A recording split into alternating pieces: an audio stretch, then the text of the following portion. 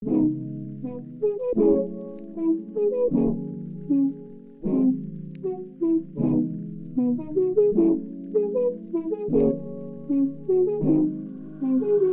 everyone, and welcome back to the Movie Dicks podcast. I am Gabriel Chavez.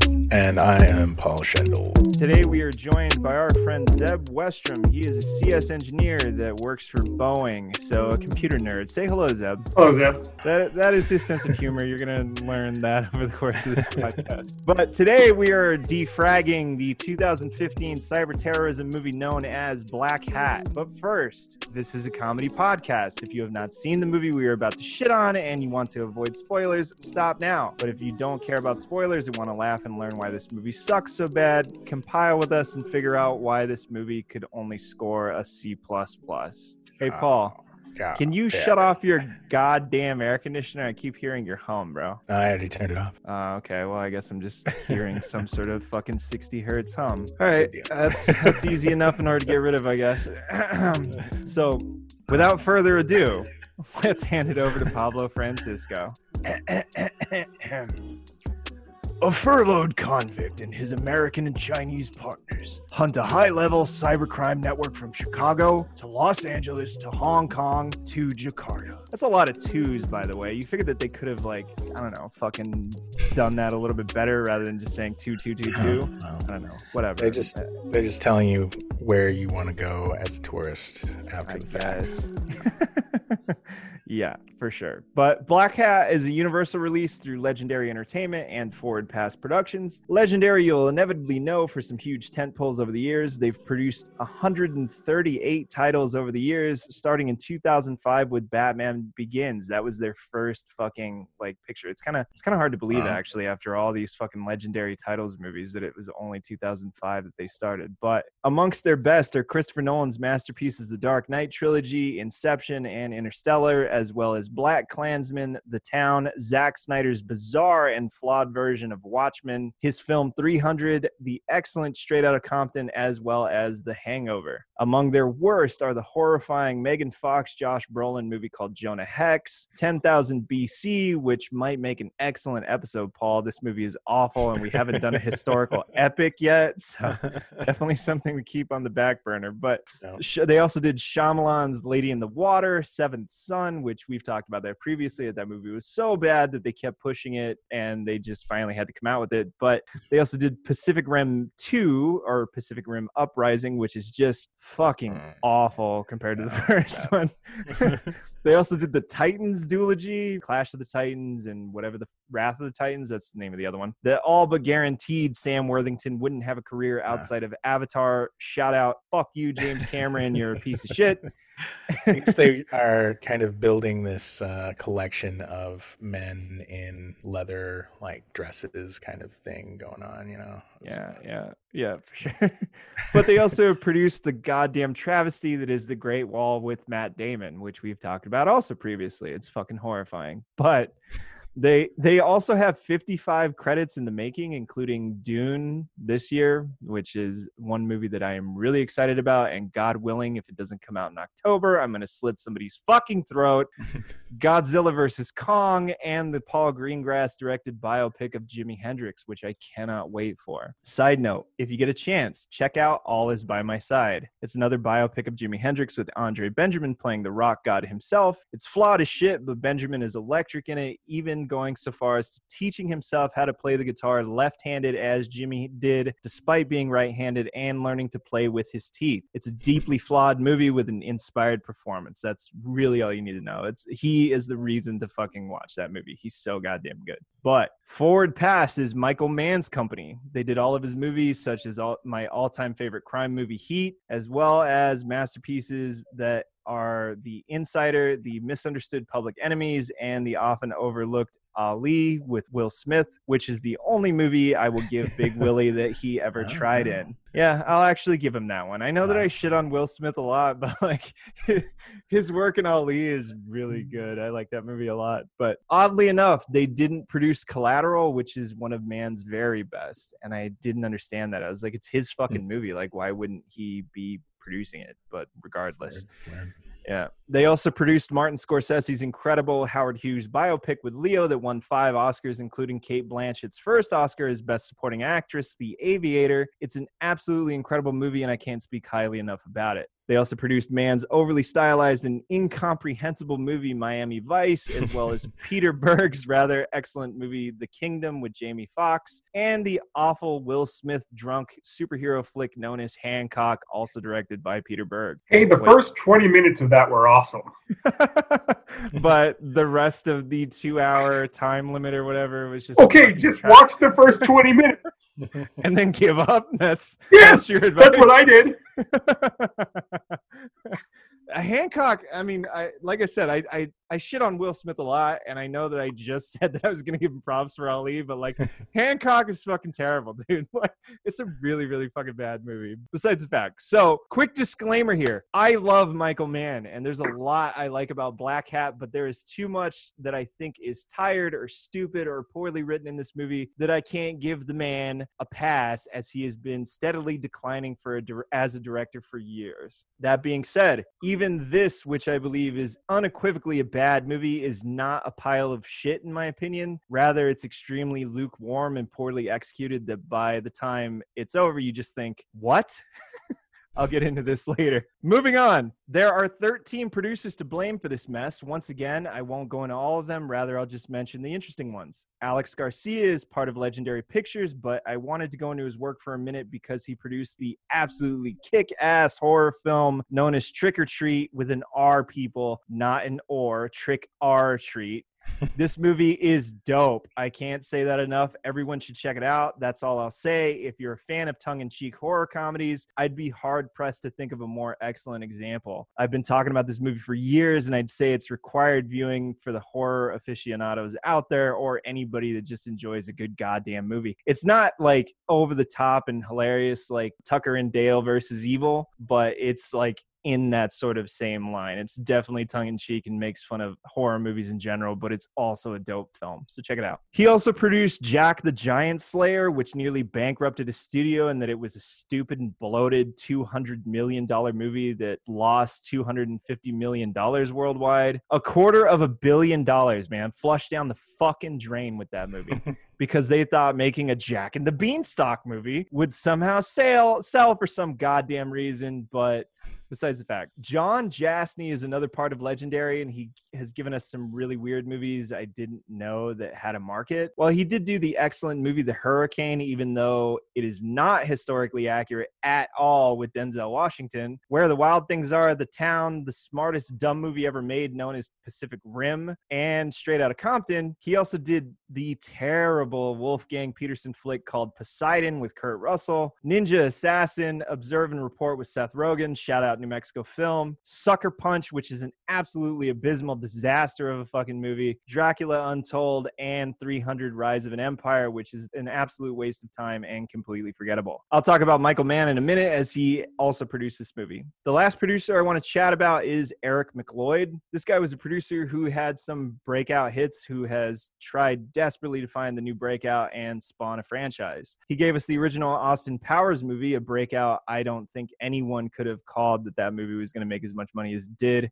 The excellent movie Wag the Dog with Robert De Niro, and the fantastic Tropic Thunder. But he also gave us 2 Austin Powers sequels, Showtime with De Niro and Eddie Murphy, Bubble Boy with Jake Gyllenhaal, which is fucking horrifying, The Cat in the Fucking Hat, which is one of the most detestable movies ever made, The Dukes of Hazzard, 2 Pirate sequels, Prince of Persia, 47 Ronin, and The Lone Ranger. Shout out New Mexico Film again. The movie that almost bankrupted 2 fucking studios because of its hubris. That is a fucking feat into itself.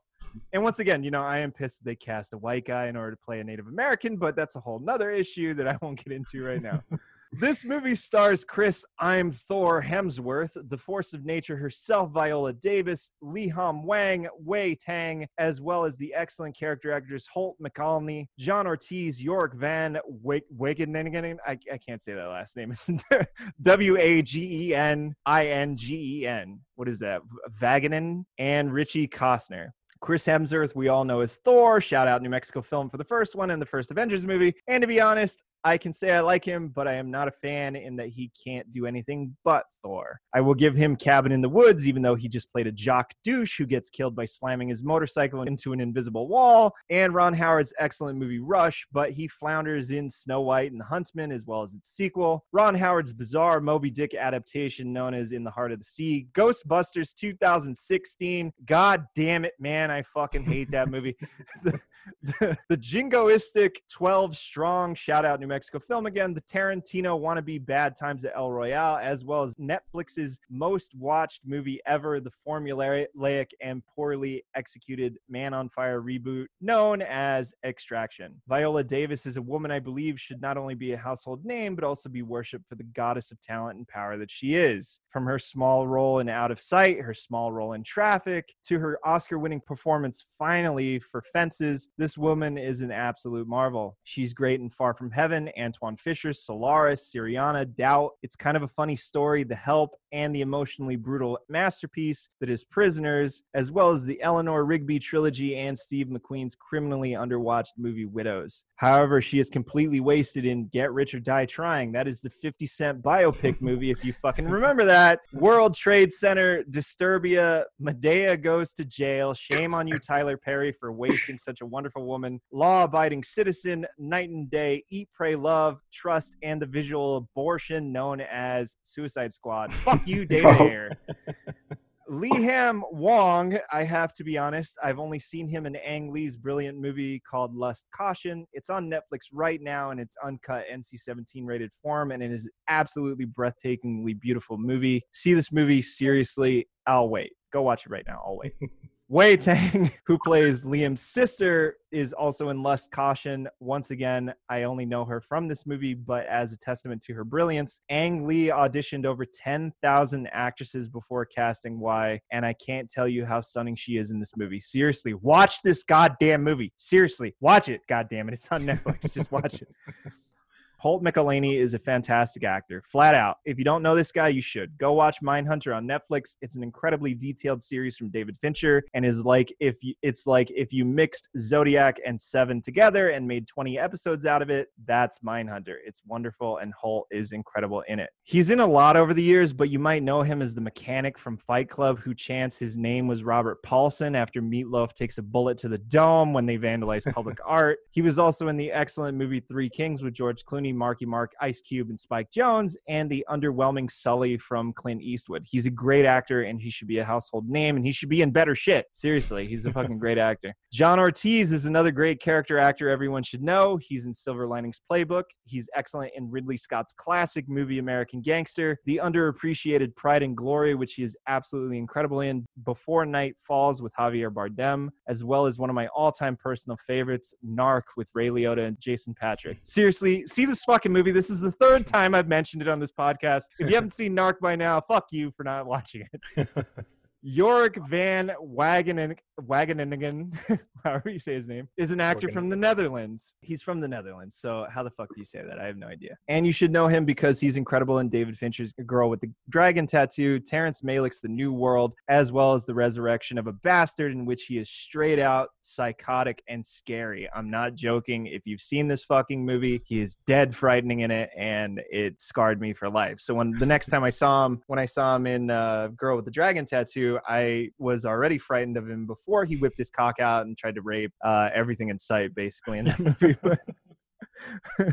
The last actor that I'll talk about is Richie Costner. You'll know him as the Chechen in The Dark Knight, who says, "This is why we bring dogs," at the beginning of the movie. American Gangster is Russell Crowe's cousin who gives him a fucking microwave. Let Me In, shout out New Mexico Film again, and Creed as Pete Sperino. He's fantastic and should get more works. Just flat out, should get more work. Side note with Richie, watch Happy on Netflix. It's a show about an injured hitman who befriends his kidnapped daughter's imaginary friend who just happens to be a perky blue flying unicorn. It's fantastic, and Richie is great in it as the fucking unicorn. It is, I can't tell you, dude. It's fucking amazing, man.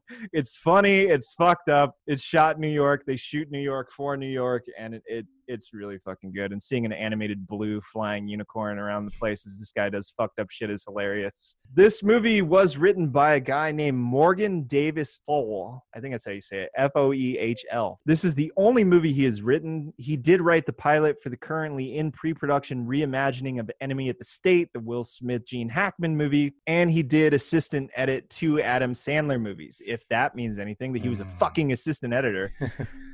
Morgan, you gotta start somewhere, man. You gotta start somewhere. I know that. But Morgan, your script sucks, dude. Flat out. It's all right. So Michael Mann did do uncredited rewrites on the script, but that's common of Mann, and I think it's very evident what he contributed. This leads us to director Michael Mann. He's straight up one of my all-time favorites. He's been nominated for 4 Oscars, and our review of this movie should not keep you from watching his other work because he is a legendary director who should receive tons of praise, but it's for this reason we have to bash this movie. It's his sole work of bullshit, well, other than his Nazi horror movie with Scott Glenn called The Keep, but just holy shit, that movie is bonkers. Stay away from that at all costs.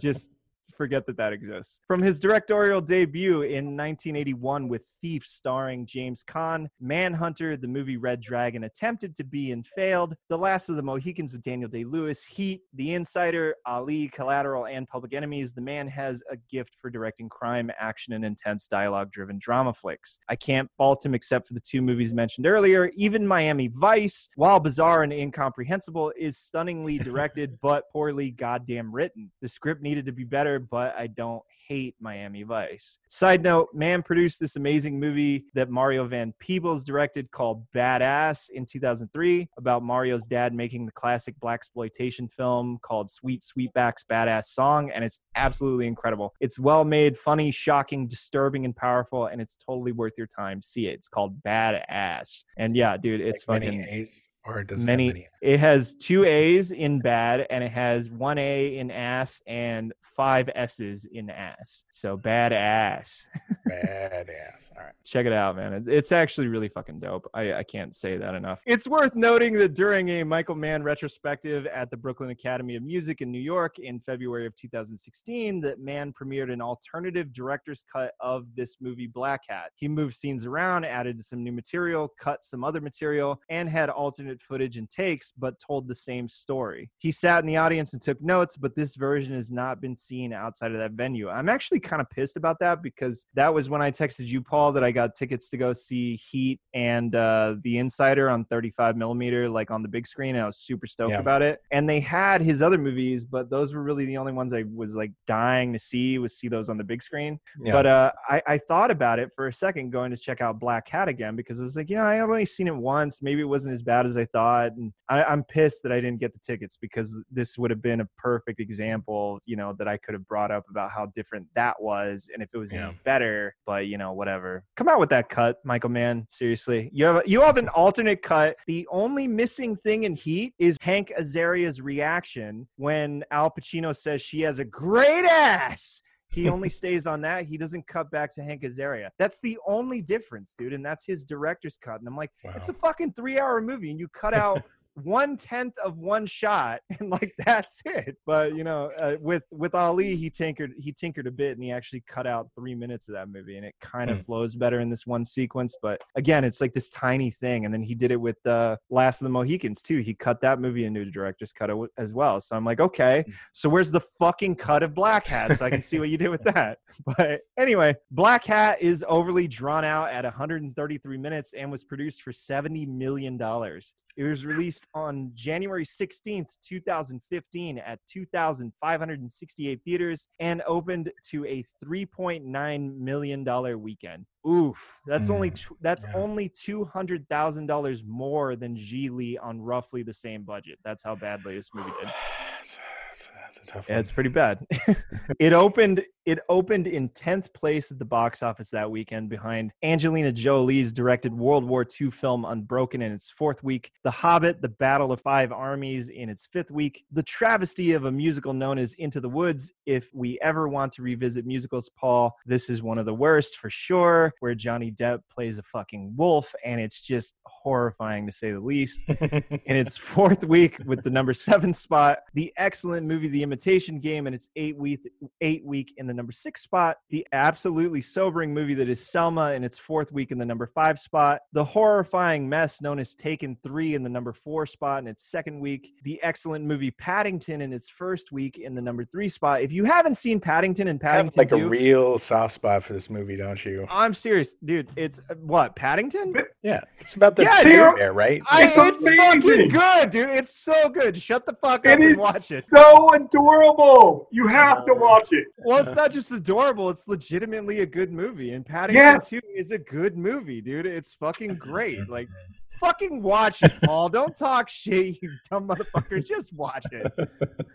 All right, so continuing on, the Kevin Hart, Josh Gad bullshittery known as The Wedding Ringer in its 1st week was in the number 2 spot. And lastly, Clint Eastwood's Jingoistic American Sniper is in the number 1 spot in its 4th week. Side note, American Sniper led this weekend with an $89 million opening weekend, while Black Hat was only $86 million below that. So that's something, I guess. Wow. It's a huge gap. It was in theaters for 350 days. Again, almost a goddamn year. This is like the 6th movie that we've reviewed where it was in theaters for almost a year, and went on to gross. Wait for it, Paul. Are you waiting? Yeah, I'm waiting. $8 million is all it made it though.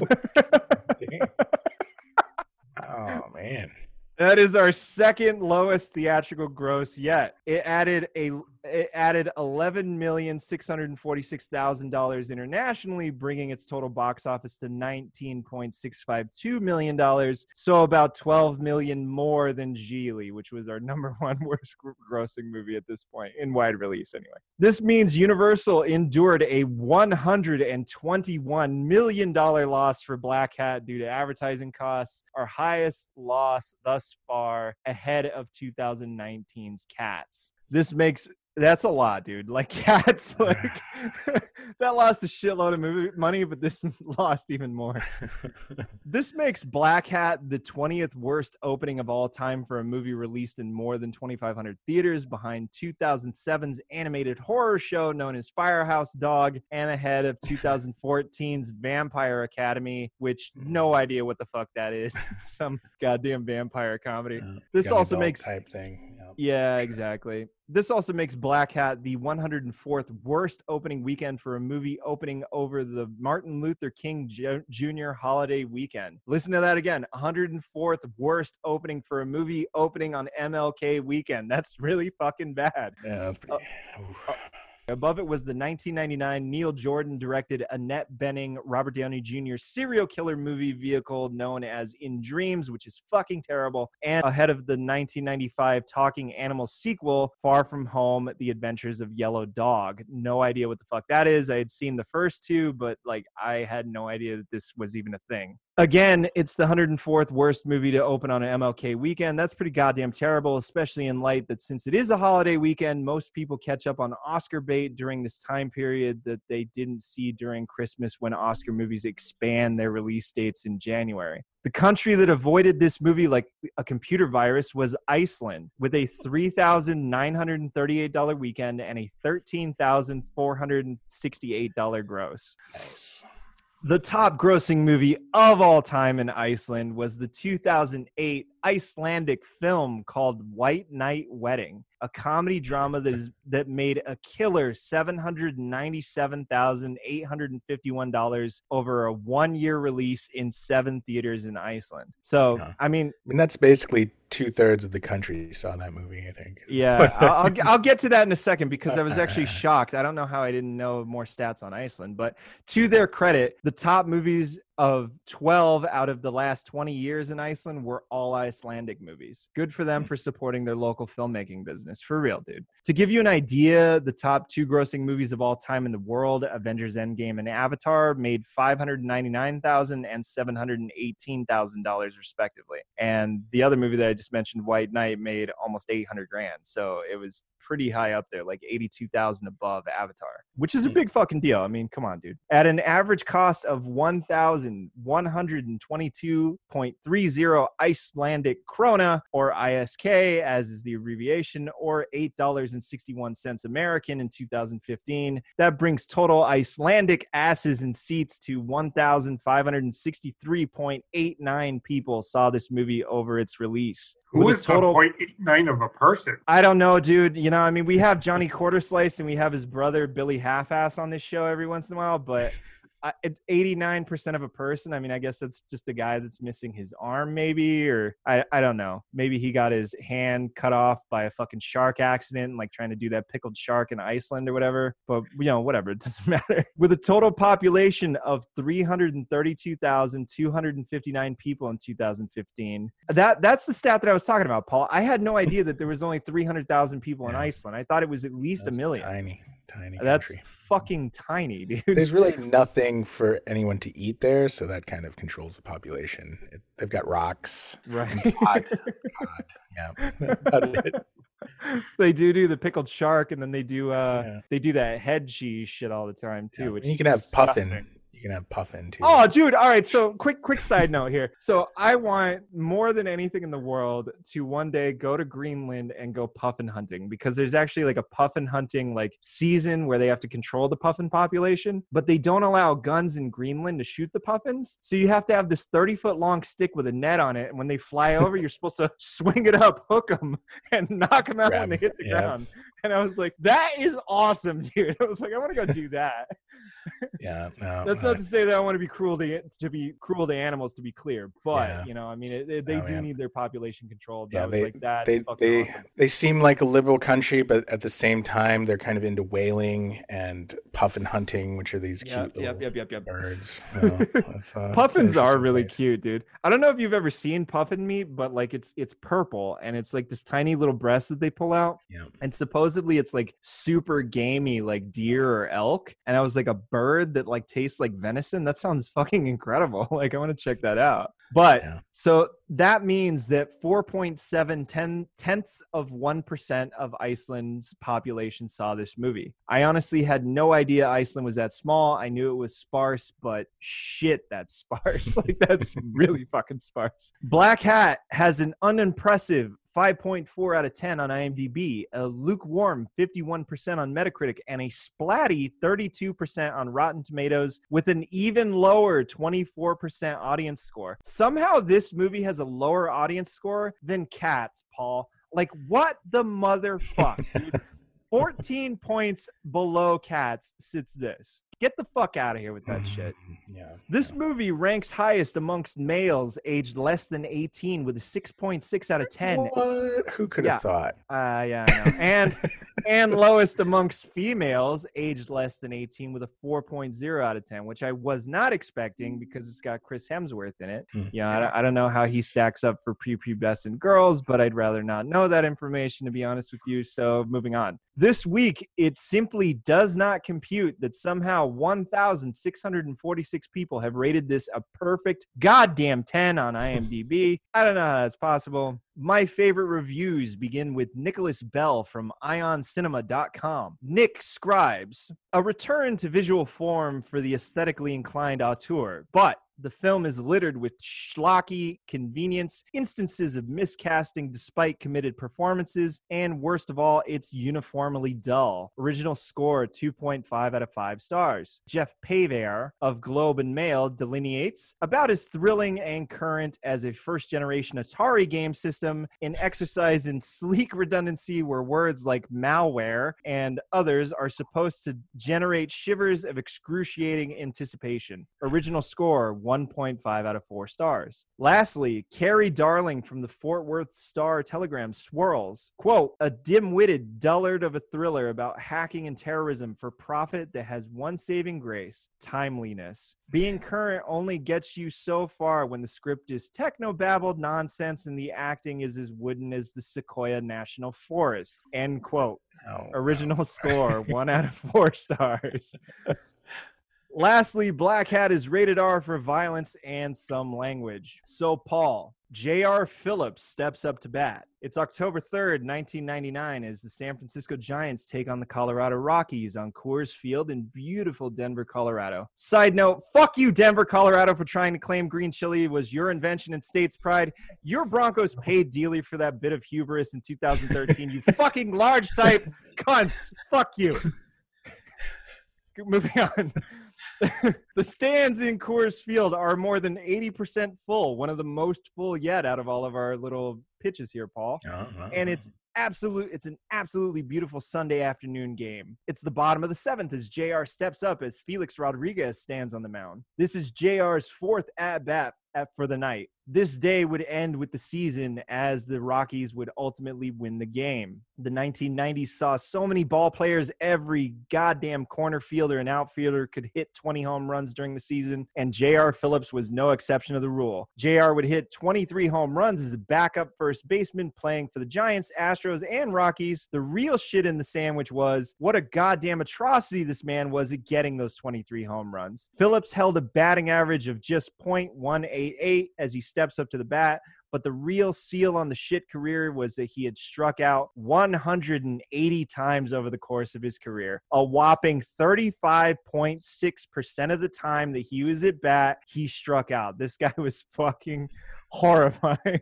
While he doesn't hold the league strikeout record, his percentage far exceeds any other ball player in the league. So there is one guy that I will bring up at some point in a later episode that far outweighs this strikeout record. Nice, but nice. it's actually quite striking, dude. I saw his numbers and I was like, holy goddamn shit, this isn't even possible. But in a few short minutes, Paul, this would be the end of a shit career. But could he find it in him to go out and get a hit? Not even a home run, but a goddamn hit? The answer here is an unequivocal no. Just then, Paul, you wind up and you pitch this motherfucker to me, Paul. Okay, I represent a group of young gentlemen who mysteriously call themselves the Hackers. And they want me to do some marketing for them in that they're tired of the hacker image being a scrawny white child in a basement with rotting 4-day-old pizza in boxes next to him. And so we're trying to improve the image of the hacker class people, and we have this idea for a movie. Okay. So we're going to cast Thor himself, Chris Hemsworth, as the hacker guy. Okay. And, he's going to be, not only is he going to be handsome and good looking and have an incredible body in this movie, he's also going to be tough as nails because he goes into prison in the movie and he learns how to make prison shanks and use magazines for armor and stuff like that. So Nice. I think we're looking at a great movie here. Great. Yeah. Yeah, we're gonna take Chris Hemsworth and pair him together with our arch enemies, the Chinese in the hacker world, and I think it's gonna be a great script. Great. This is going to be a PG-13, right? So we can get the prepubescent girls in there? Yeah, well, I was thinking about a hard R with some violence and bad words in it. Okay. Because we got to make it real, you know. We got to make it real. Yeah. Yeah. But, All right. I get that. So, how about $70 million here? $70 million. Okay. You know what? Fine. You know, Chris Hemsworth brings in a lot of money with Marvel. Nothing could go wrong here. $70 million R-rated movie. Sure. Why not? About hackers, no big deal. We'll get this back. No problem. We'll make at least $600 million on this movie. Yeah. And we're going to throw in a nuclear reactor explosion just to spice things up a little bit. It's going to be great. That's great. Okay, great. Yeah, great. Okay. So Paul and Zeb, give me your reactions, your gut reactions when you saw this movie. Paul, had you seen this before? No. Okay. No, all right. So give me some feedback here. What did you think? Well, all right. It was boring, but I thought the hacking stuff was actually fairly plausible, and some of it was pretty interesting. So I'm gonna just the hacking stuff to me as a nerd was kind of fun, but of course there's a lot of highly unrealistic things in the movie. Chris Hemsworth running around with guns and all this other nonsense. Right. Yeah. So Paul, give me your gut reaction on a scale of 10 stars. What did you think? That's like a 5, I guess. I don't know, 4 or 5. Yeah. Yeah, I feel it's really lukewarm. That's my reaction to it too. It's just like it's so middling and like Yeah. whatever. You're just like, I Yeah, saw it was hard to come up with any pitch for this movie. I just couldn't think of an angle because it was so meh. Yeah, it's Yeah. meh for sure. All right, so Zeb, give me your gut reaction, dude. What did you think? All right, I made notes. Here we go. Ground beef, milk, carbonate. Oh, sorry, wrong one. So I appreciated some of the hacking CS stuff. I thought that a lot of it was actually pretty realistic and fairly well done. I mean, so many times in movies you see people just hammering away on the keyboard at 1,000 miles an hour. You know, they've got all these fancy GUIs popping up, and That's hacking, though, right? yeah, that's hacking. Yep. The portrayals of hacking and the kind of stuff they did in here was actually real hacking, at least as close as you can get to it in cinema. They took some liberties, obviously, because you kind of have to with movies, but I appreciated that. As far as the rest of the movie was concerned, yeah, it was just kind of dull. The plot didn't make a lot of sense.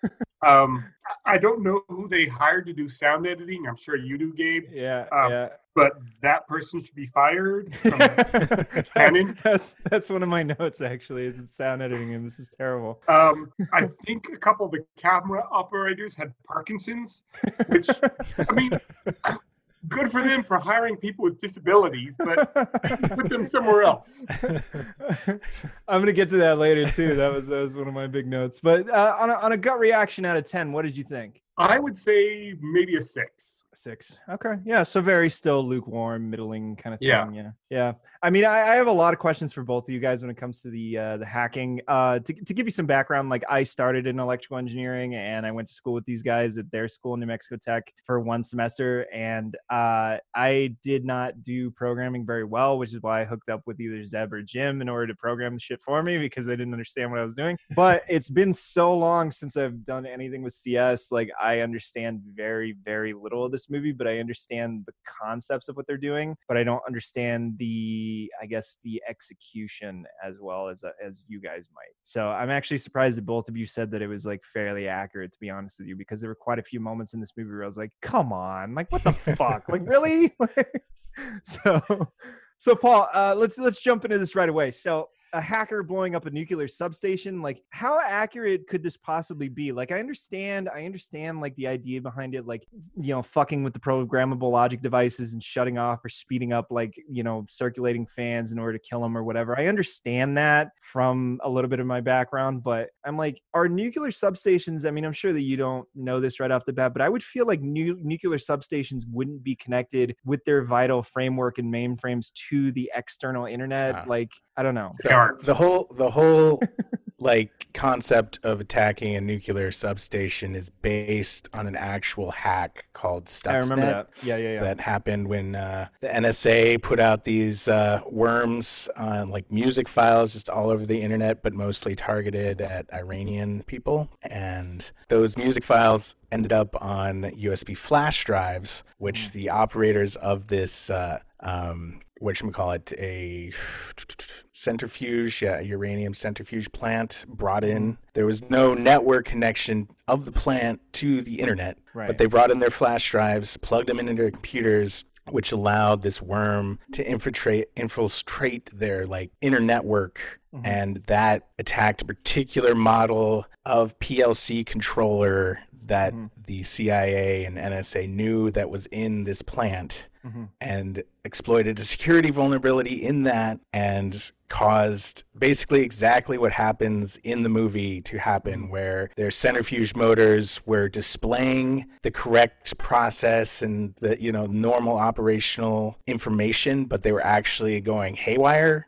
And so they basically destroyed this plant. And with like a centrifuge plant, if one part goes down, then it sets you back like 2 years or something like that, because you lose a giant amount of material. And so that was actually something that did happen, and so Yeah, they're kind of yeah. alluding that could happen. And Right. I read about that. the unfortunate thing is that like PLCs, especially when they're networks, are so vulnerable. Like our national like electrical grid infrastructure is like wide open to hacking attacks, and it's like it's people don't think about these kind of things, or they do but they don't want to do anything about it because it's so expensive, but then it will happen eventually. Someone will exploit it, and Right. it's kind of like the pilots keeping their doors unlocked on airliners, and it's like no one, whatever, no one's gonna like break through that door and just like say, Right. that seems oh wait, no, that did happen, and now we got Right. Well, specifically, like like I said, I feel like the big disconnect there was that this is connected to an outside network and that somebody can remotely hack into it, because they do go into like the USB idea like later about like infiltrating their network that way and exploiting some sort of like a bug that's in there. But like the opening attack that sets off the movie is entirely based upon the fact that this guy sitting wherever the fuck he's sitting is able to access this plant and like destroy it in China. And I was like, no. No, they would not be connected to the outside world through any kind of network interface. But right, it would have to be an like internal nuclear power stations. They need like triple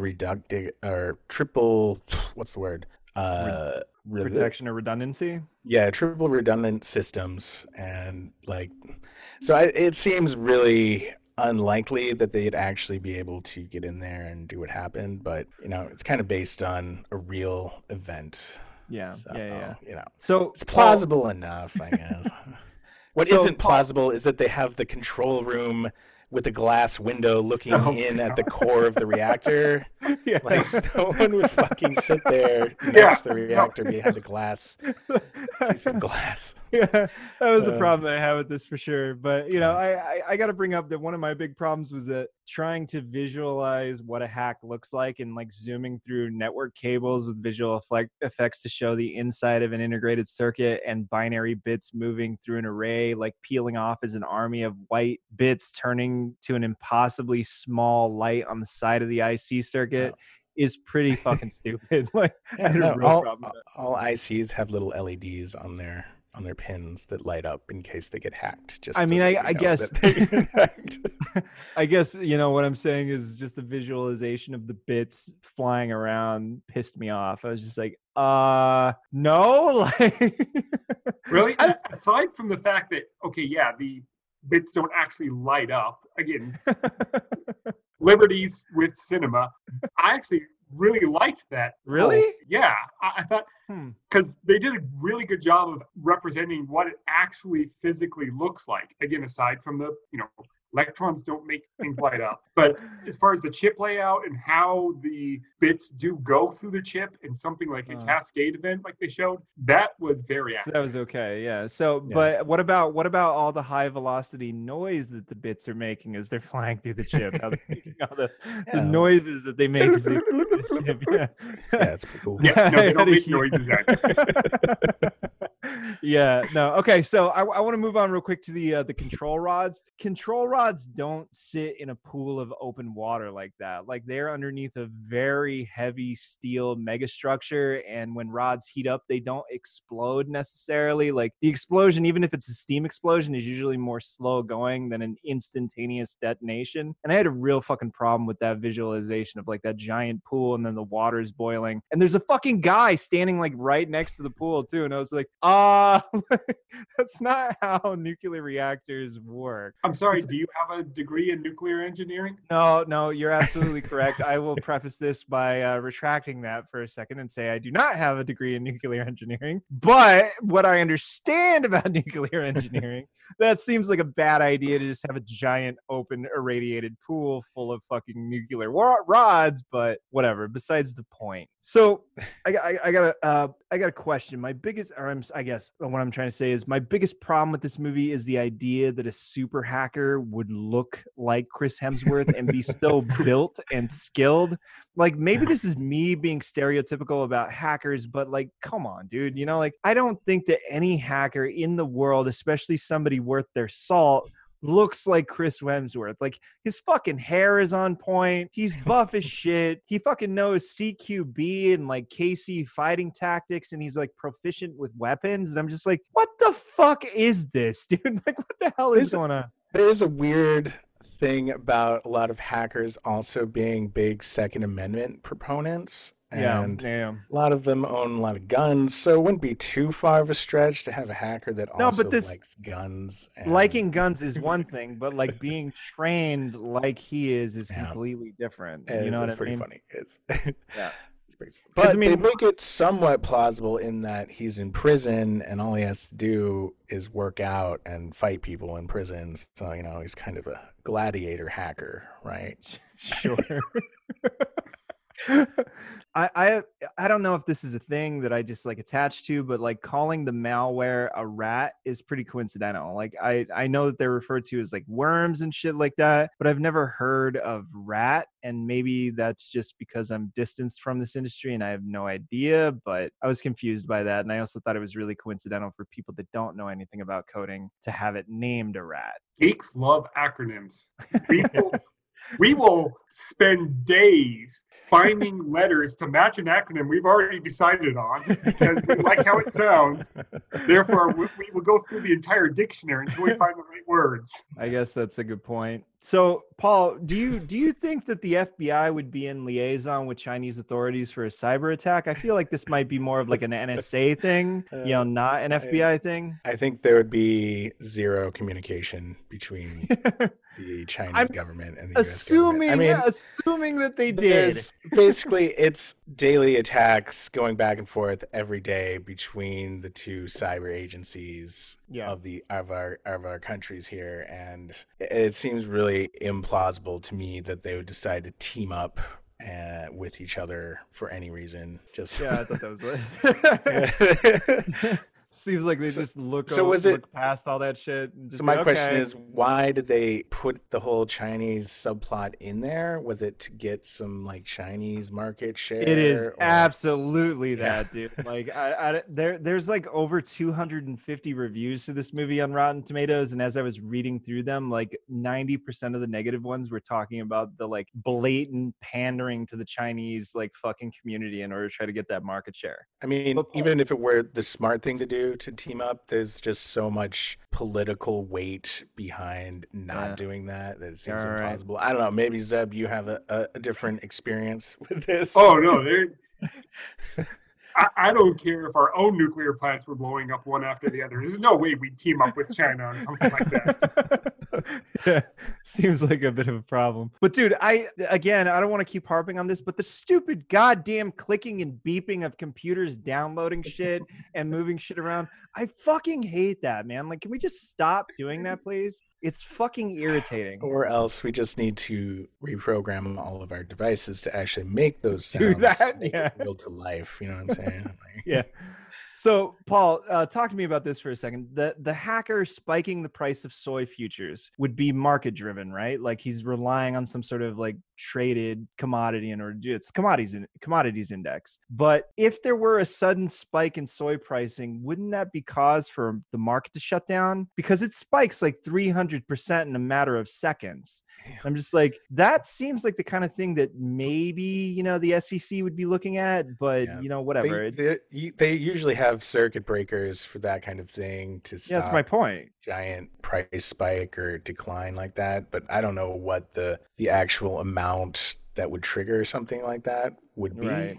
Maybe it's more than 300%, and I'm just out of the loop on that kind of shit. It's 301. Oh, God damn it. Yeah. Okay. So it's accurate. All right. Great. Good job. So seeing these actors squint at how serious the situation is so fucking hard to convey and comes off flat that I'm sorry, but like, Michael Mann, this subject matter just is not interesting. Like, he hasn't found a way to make this interesting, and like having a bunch of great actors sit around in a room and like it doesn't work. Like, I'm just like, okay, so somebody's squinting hard at somebody else, so it just doesn't really bring across the situation that that well. You know, they don't go into it immediately. They wait until that stupid fucking diner scene. But saying that Hacker Hathaway is serving 15 years, like, has a hacker ever been gotten a sentence like this? I feel like every hacker story I've ever read about, when they exploit something that's really serious, they end up getting hired by the NSA or by the government. They don't like go to jail. You know, well, there's a bunch in prison. I don't know if they could ever get, I don't think any of them gotten like a life sentence, but 25 years. I mean, there's a lot of it could be related to espionage, which could put you away for a long ass time. Right. And, yeah, that's true. Yeah. But there's all the ones we don't know about that are sitting in some sort of hole somewhere, secret NSA prison. I'm glad you brought that up, Zeb, because like my other question is that I don't think that these guys would be in with the general population, because like this is going back to the stereotypical hacker, right? But they would be like prison jerky, right? Like they would be getting raped all the time in prison, and I feel like that would be a big problem for whatever prison that they're in. I don't think that they'd be mixed in with general violent criminals, but maybe I'm just, you know, I don't know enough about where hackers are. Yeah, no, I mean, I don't know. Why wouldn't they? If it was like some kind of larceny, not quite white collar crime or a federal offense, you know, there's probably just end up in prison. General population. Yeah, that's why he's so buff. Doesn't it make sense? He has to fight off men in the shower rooms and in the yard and everything. So it's like that. It's like that scene in the Boondocks with Tom being in prison. He's like, no, you didn't even wash behind your ears yet. I didn't see you wash behind your ears. You're not clean. Pick up Bend over. So, Paul, these people, everyone in this movie that's part of the principal cast is well versed in computer forensics, but the Chinese liaison still feels the need to expositionally say the rat, the remote access tool the hacker used, while speaking to Viola Davis's FBI cyber crimes investigator. Yeah, I don't know how you explain those kind of plot points otherwise.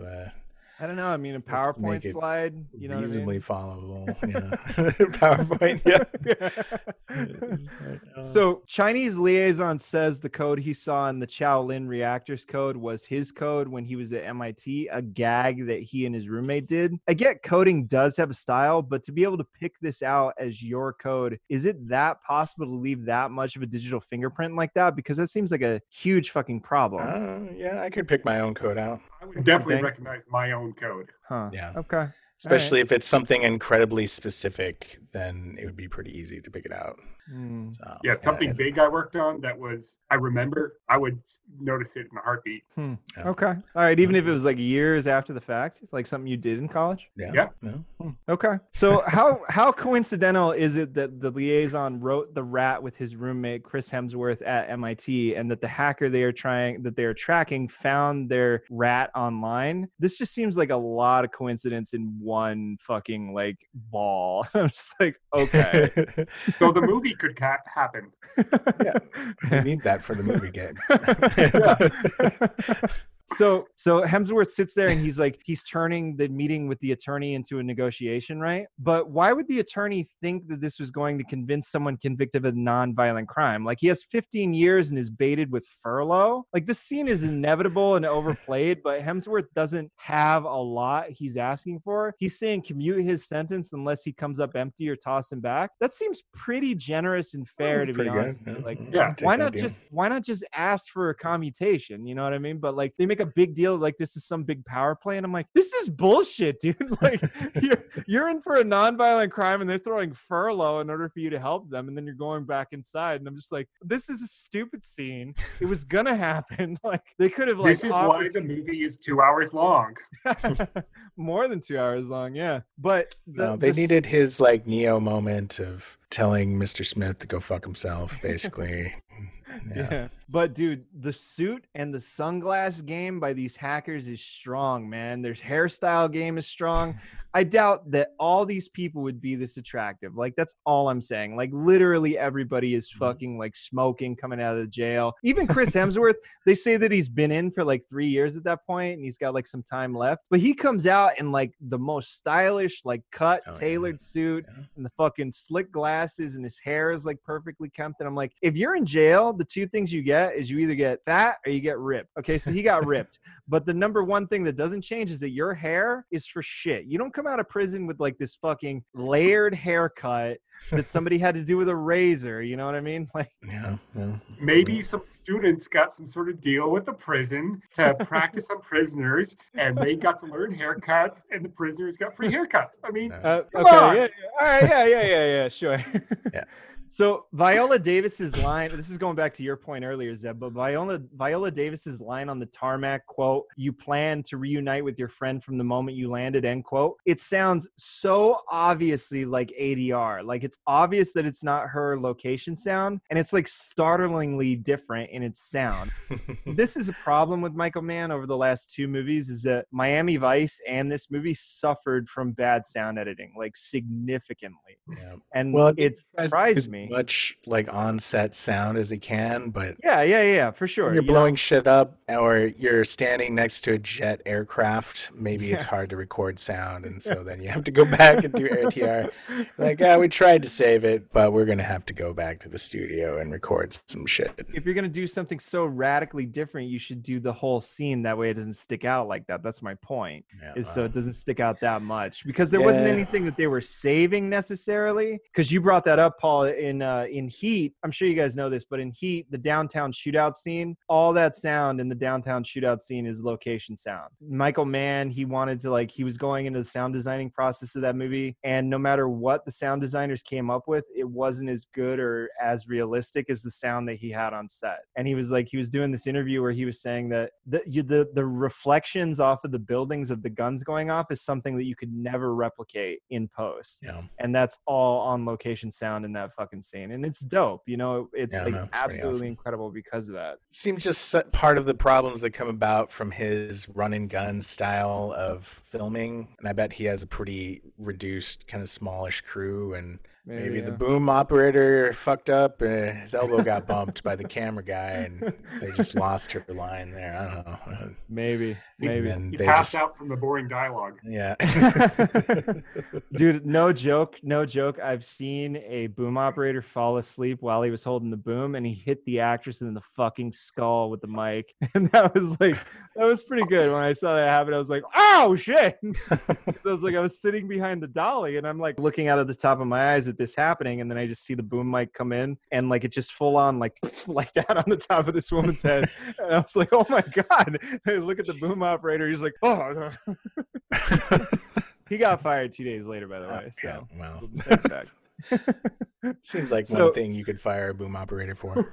Yeah, absolutely. So Viola Davis says they're on the jet, and she says she's upset to see Hemsworth on a computer and how he needed DOJ approval, etc., before and after their TIFF, blah, blah, blah, blah, blah. So she's saying, like, you can't have that computer without DOJ approval. And after their TIFF, Dr. Chen's sister, Lien, who he falls in love with, apologizes for her brother, but Davis still lets him have the computer. Like, she just apologizes, and Davis turns around and sits down, and I'm like, what was the point of the TIFF if she was going to go and sit back down after just an apology? Like, that doesn't make any sense to me. Yeah, no, it's pretty funny how he's supposed to be this criminal mastermind, and just they have all these security measures that they're going to do, and then they just let him run wild throughout the whole movie. I know. Like, I'm going to get to that several times.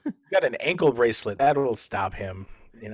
I'm going to get to that several times throughout this, because that was one of the things that really pissed me off. But they talk to the IT guy at the stock exchange, and the guy reveals how secure their system is, but Hemsworth sees the code on the server and says that the code is compact and slick, under 1 megabyte, and he would never have noticed or picked up on it. But then Davis asked the IT guy if he had ever had a USB drive appear on his desk. So am I to believe that an IT guy would pick up a random USB drive on his desk and plug it in, thinking that it was his fingerprint dongle? Like, come on, man. That seems like a lot. I feel like every time I've ever seen a fingerprint dongle, especially in like the medical community or whatever, it's built into the fucking laptop or the computer. So that way it's not one of those like peripherals that you're just going to plug in that could be whatever, you know what I mean? But like this fucking guy just finds a USB drive on his desk and plugs it in. And that's the whole basis of this fucking movie, is how they get in. Yeah.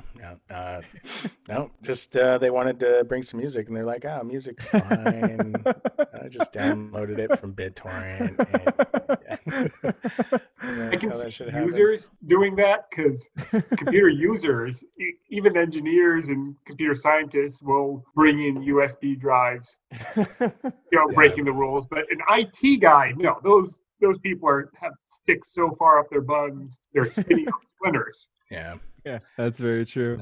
So USB is like a disease. I mean, it's like a dirty syphilis cock in the IT world, and like you can have a ton of fancy, network security and a ton of antivirus stuff on your computer, but it all comes down to how strong the actual users are and how smart they are about security. And there's actually this I like this guy. He's on YouTube and he's presented like a bunch of stuff for DEF CON, but he's a non-technical hacker, I guess he would call himself.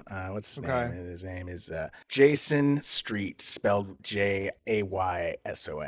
But Jason Street, he's like this guy who runs a security company, but he will infiltrate different corporate buildings for a fee, but basically he'll like sit outside the door pretending that he's on his cell phone until someone walks out, and he'll just like turn around and walk through the straight into their server rooms basically. And he has all these different, just like, it's almost impossible to secure a building. You can't be that vigilant most of the time. And it just always comes down to like the human factor, which I think this movie is good in that it kind of explores how the human factor comes into it, and it's only as good as your people are not dumb. Right.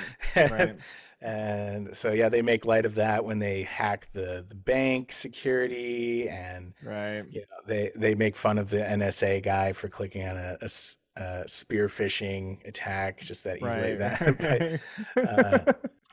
So I got a question for both of you, and I don't know if you're going to remember this specifically, but when he's in the IT room and when Chris Hemsworth sits down and he says the whole thing about the package being slick and the USB drive and whatnot, he turns the computer screen around and he starts looking through a bunch of code. But like, what is this code that we're seeing? It seems like it's a bunch of random symbols and different language characters, like all mixed in these little like 8-bit like string, like it's a hex editor. It's a hex editor. Yeah, he's looking at like the raw opcode of the program that was written on the computer. So it's basically disassembled machine language. Machine code. Okay. And I mean, if that's what you do for a living, you can read that. I can't really like go in and look at that without spending a lot of time looking for something really specific, but that's kind of how you have to operate to reverse engineer programs, that you have to look at the actual machine so that code. Sort of makes sense that he would be able to find that pretty quickly because he's like he knows what he's looking for in the machine code. Yeah. Okay. All right. Yeah. It's just like it seemed like a black box technology at that exact moment, like somebody trying to interpret what computer language looks like, but I was confused. Yeah, see, I think that's the problem with this movie is I think Michael Mann actually got a lot of real hackers. Yeah, he got hackers on set, to consult and everything like that. So it's realistic, but then if you don't know anything about hacking, it sounds like technobabble. It looks like technobabble, and it actually makes it kind of boring unless you're actually like, oh shit, that's that's an actual thing. So this movie kind of fails to court the general audience in a big way. All right, so they track down the disgruntled employee that left the USB drive on the IT guy's desk, and he's revealed to be a Zacatecas guy out of Texas, like part of the Zacatecas gang, and that he has priors and did time on top of having the fucking prison tattoos. But my question is, did the IT company he helped hack even have a background check? Because like it seems like that would be pretty easy to find. Like you don't need to be an NCIC servers to pull a public incarceration file. I have to interject something here just because it bugs the hell out of me, is when they're tracking him down, they're figuring out who he is. Who the hell shaves at work? Who the hell takes their shirt off and shaves in the work bathroom?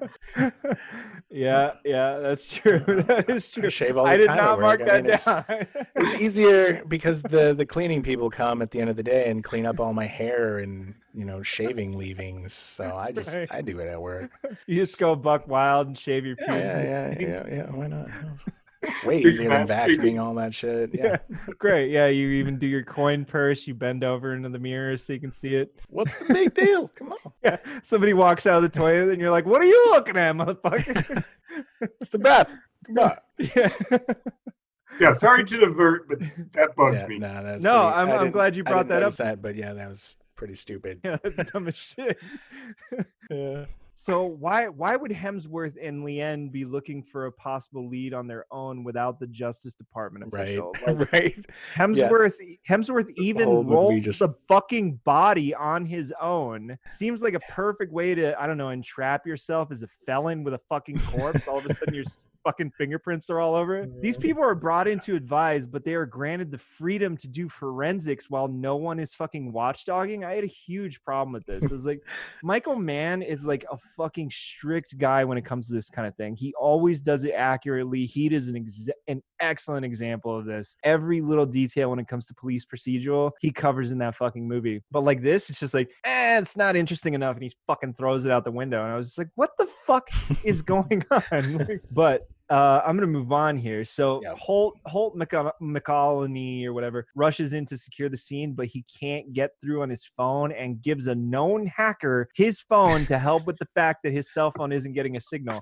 And all Hemsworth does is turn on roaming in his settings, but just has enough time to update the ankle bracelet app, a fucking app, to say 1 day updating rather than 1 hour. Like, great coincidence here, Michael Mann, and great thing Holt's character is so fucking stupid that he's just gonna like let this happen. I was like, come on, dude.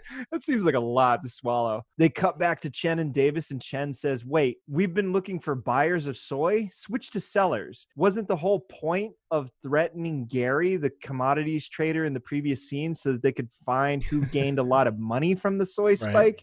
Like, why the fuck would they be looking for buyers that are losing money and not sellers to begin with? It seems like such an obvious thing that I fucking hated that moment. I was like, are you serious? Like, this is the guy's big contribution?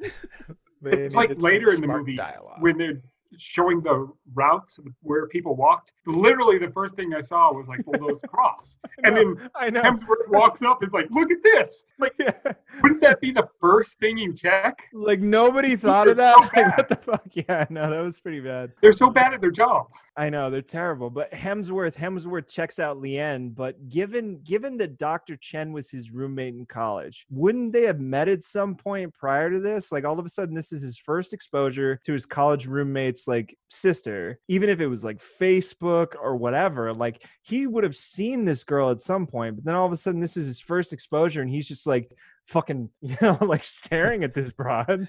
I'm like, well, I mean, they're from China, so I mean, how many foreign exchange type students, families do you know that you've met in your life? I mean, a few, like 2 or 3, but not like it's a lot of expense to go visit your brother in Boston, America, when you're in China. So maybe I could see that. But Leanne talks with Hemsworth as they wait for a contact in the restaurant, right? And this is one of the biggest scenes they have a problem with, is that they go to the restaurant and he reveals this whole criminal history of him and why he's in jail, but reveals his long sentences because of a fight he got into college at defending a girl. Like, good thing this is such a noble cause that he went to jail for, defending a woman's honor. Like, seems pretty good for him to be walking around with like such a hard dude, you know what I mean? Like, dude, what the fuck, man? Giddy. Seriously. Yeah. Of course, it's reductive to women and everything else, but, I'm going to move past that because it's more of the concept of the thing that pisses me off. No, they just wanted to have him as a good character that it was believable that she could trust and fall in love with, instead of just a guy out to steal, mortgage securities from working families or whatever the fuck he's accused of. Can we talk for just 1 second about the complete lack of chemistry between those two? Mm-hmm. I mean, that's really important. It's just not there at all. Yeah, it's like they just kind of regard each other as coworkers, or I'm more friendly with my coworkers. Right. But Hemsworth and Chen somehow get beers and ordered food without ever talking about anything but his record. Like, how the fuck did the waiter know what they wanted? Like, all of this is a continuous conversation. It's one scene. There's no time cuts. There's no jump cuts. And like, he brings them beers and food, and then they just start eating. And I'm like, they didn't order. Like, he brought the menus, but like, they didn't order. They didn't say shit. They just kept talking, and all of a sudden they have beers and food in front of them. Like, that's fucking great. Yeah, maybe it's a chef's table type restaurant where they just in bring you the menu that get the fuck out of here.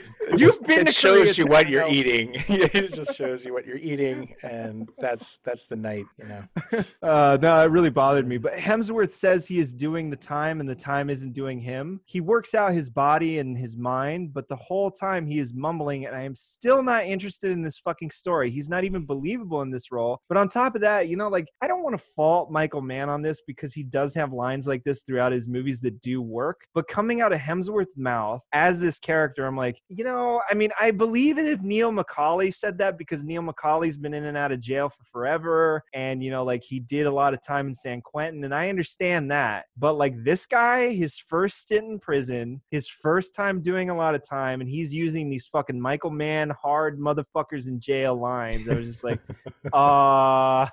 no. So the scene only feeds the love story intrigue angle that she believes his ex-con status doesn't affect how smart he is. But like, oh, gee, thanks for that. I'm glad that you justified this guy's intelligence because you heard his story about being an ex-con. But it's revealed that Hemsworth looks around, that a camera is watching them, and the video is being transmitted to Ukraine. So obviously the hacker is using a Ukrainian server to proxy his real location. But unless he knew the camera in the restaurant could be remotely controlled to pan and tilt, and that the camera was connected to the fucking internet, most aren't, because restaurants don't need the ability to connect their fucking cameras to the internet. They just need it in case somebody breaks into the fucking place. How the fuck could he have set this honey trap for them? Like, this hacker knows a lot about LA infrastructure. Well, and like, to me it looked like a webcam, and I mean, some of those have like pan and tilt. And here's a PSA moment for you: change your fucking passwords on any device that you've ever connected to the internet,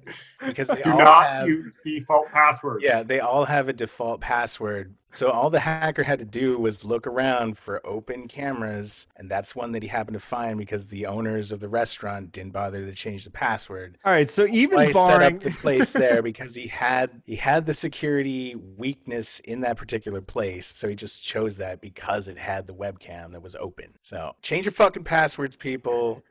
Change the password on your router. Change the password on your TV, webcam, any fucking dumbass device that you connect to the internet that allows you to, instead of getting up to turn on your lights, fucking change the passwords to that shit, people. Because it's way too fucking easy.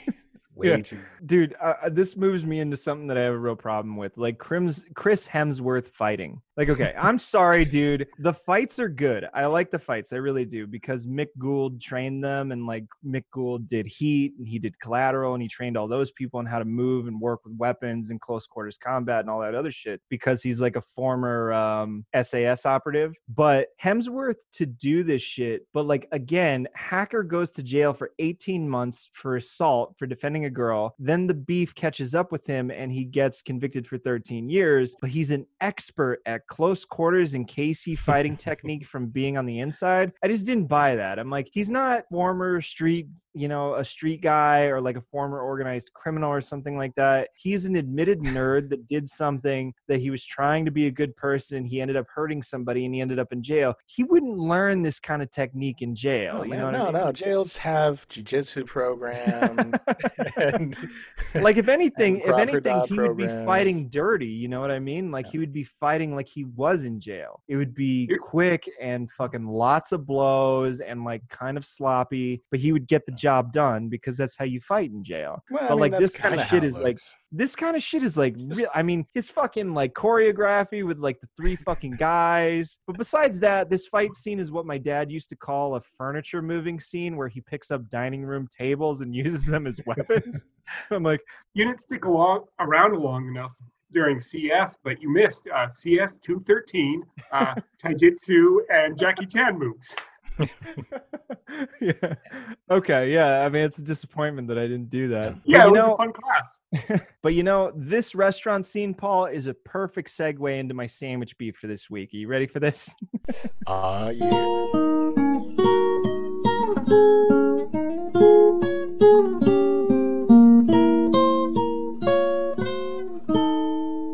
So this happened to me this week, dude. As you know, Paul, I just went back to work on Monday, August 31st, after 5 months and 19 days without work due to the pandemic, right? They test me twice a week as I am a rigger and not close to the camera at all, but people close to camera and actors are tested 3 or 4 times a week or more, right? People may think that this is stupid or whatever, but all I know is that New York followed the CDC guidelines and did a hard stance on the virus. And guess what?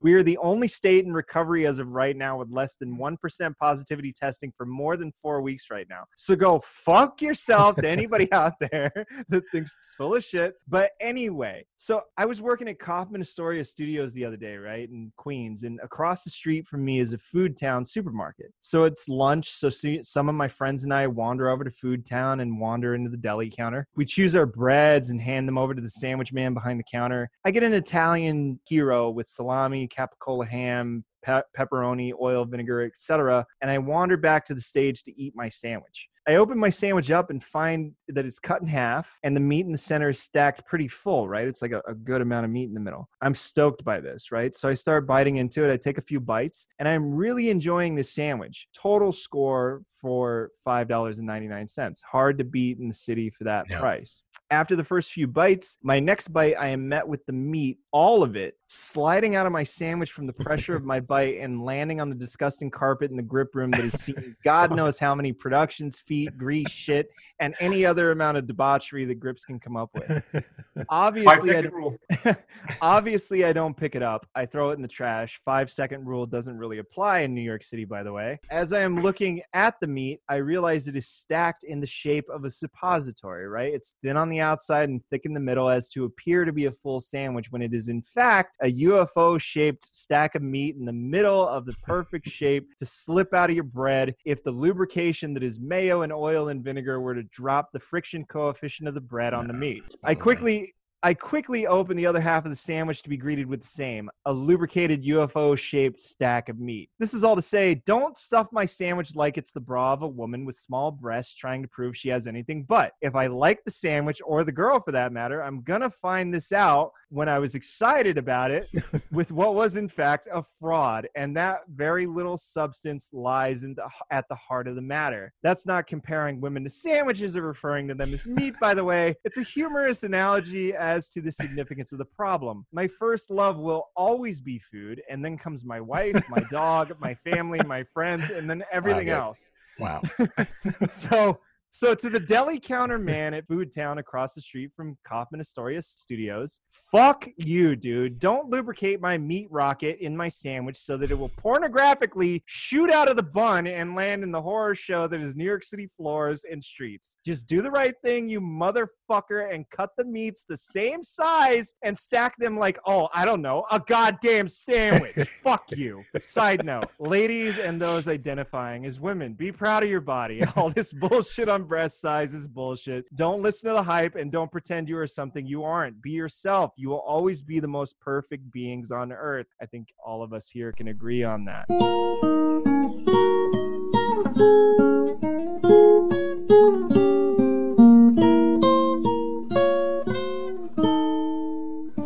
Okay, so let's move back to this movie. He's supposed to be monitored at all times by Holt McAnally's Marshall character, right? And I know he changed the ankle bracelet ping and all, but for Holt not to have any concept of where Hemsworth might be for at least a couple of hours seems like a huge fuck up on his part. Like, Hemsworth knows to use a public phone. Like, he goes to the fucking place, has this whole fight scene, goes to dinner. He doesn't know where Chen's sister is, or he doesn't know where Hemsworth is. And I'm just like, dude, like, is this guy out on vacation? Like, what the fuck is this? I thought he had an ankle bracelet. Like, he should be checking on him in his hotel room. And I don't know. I thought he was supposed to be like tied to his waist. I mean, I know that's how they put it off at the beginning, and then just like a few minutes minutes later, he's just running around like. I feel like so many Not other even movies that have like U.S. Marshals, especially U.S. Marshals with Tommy Lee Jones, like they're sleeping in the same hotel room as them. Like they are fucking keeping that shit locked down. They're shaking their dick after they go to the bathroom. I mean, it's fucking ridiculous. The whole point of having the marshal there to make sure he doesn't do anything criminal or escape, but whatever. Or get access. He can't do any problem. He can't do anything bad in a couple hours. He needs at least 4 hours. I mean, he is white, blonde, and blue-eyed. I mean, he's just a perfect citizen. It's fine. Yeah. I mean, if this guy was black, that's a whole nother thing. Yeah. So, this is a sidebar. I made a note about that. So earlier in the movie, when they're shaking him down when he's still in his prison cell, they're being like excessively brutal. I made a note here. It's like excessive police brutality, and he's not even black. That seems a little unrealistic, for sure.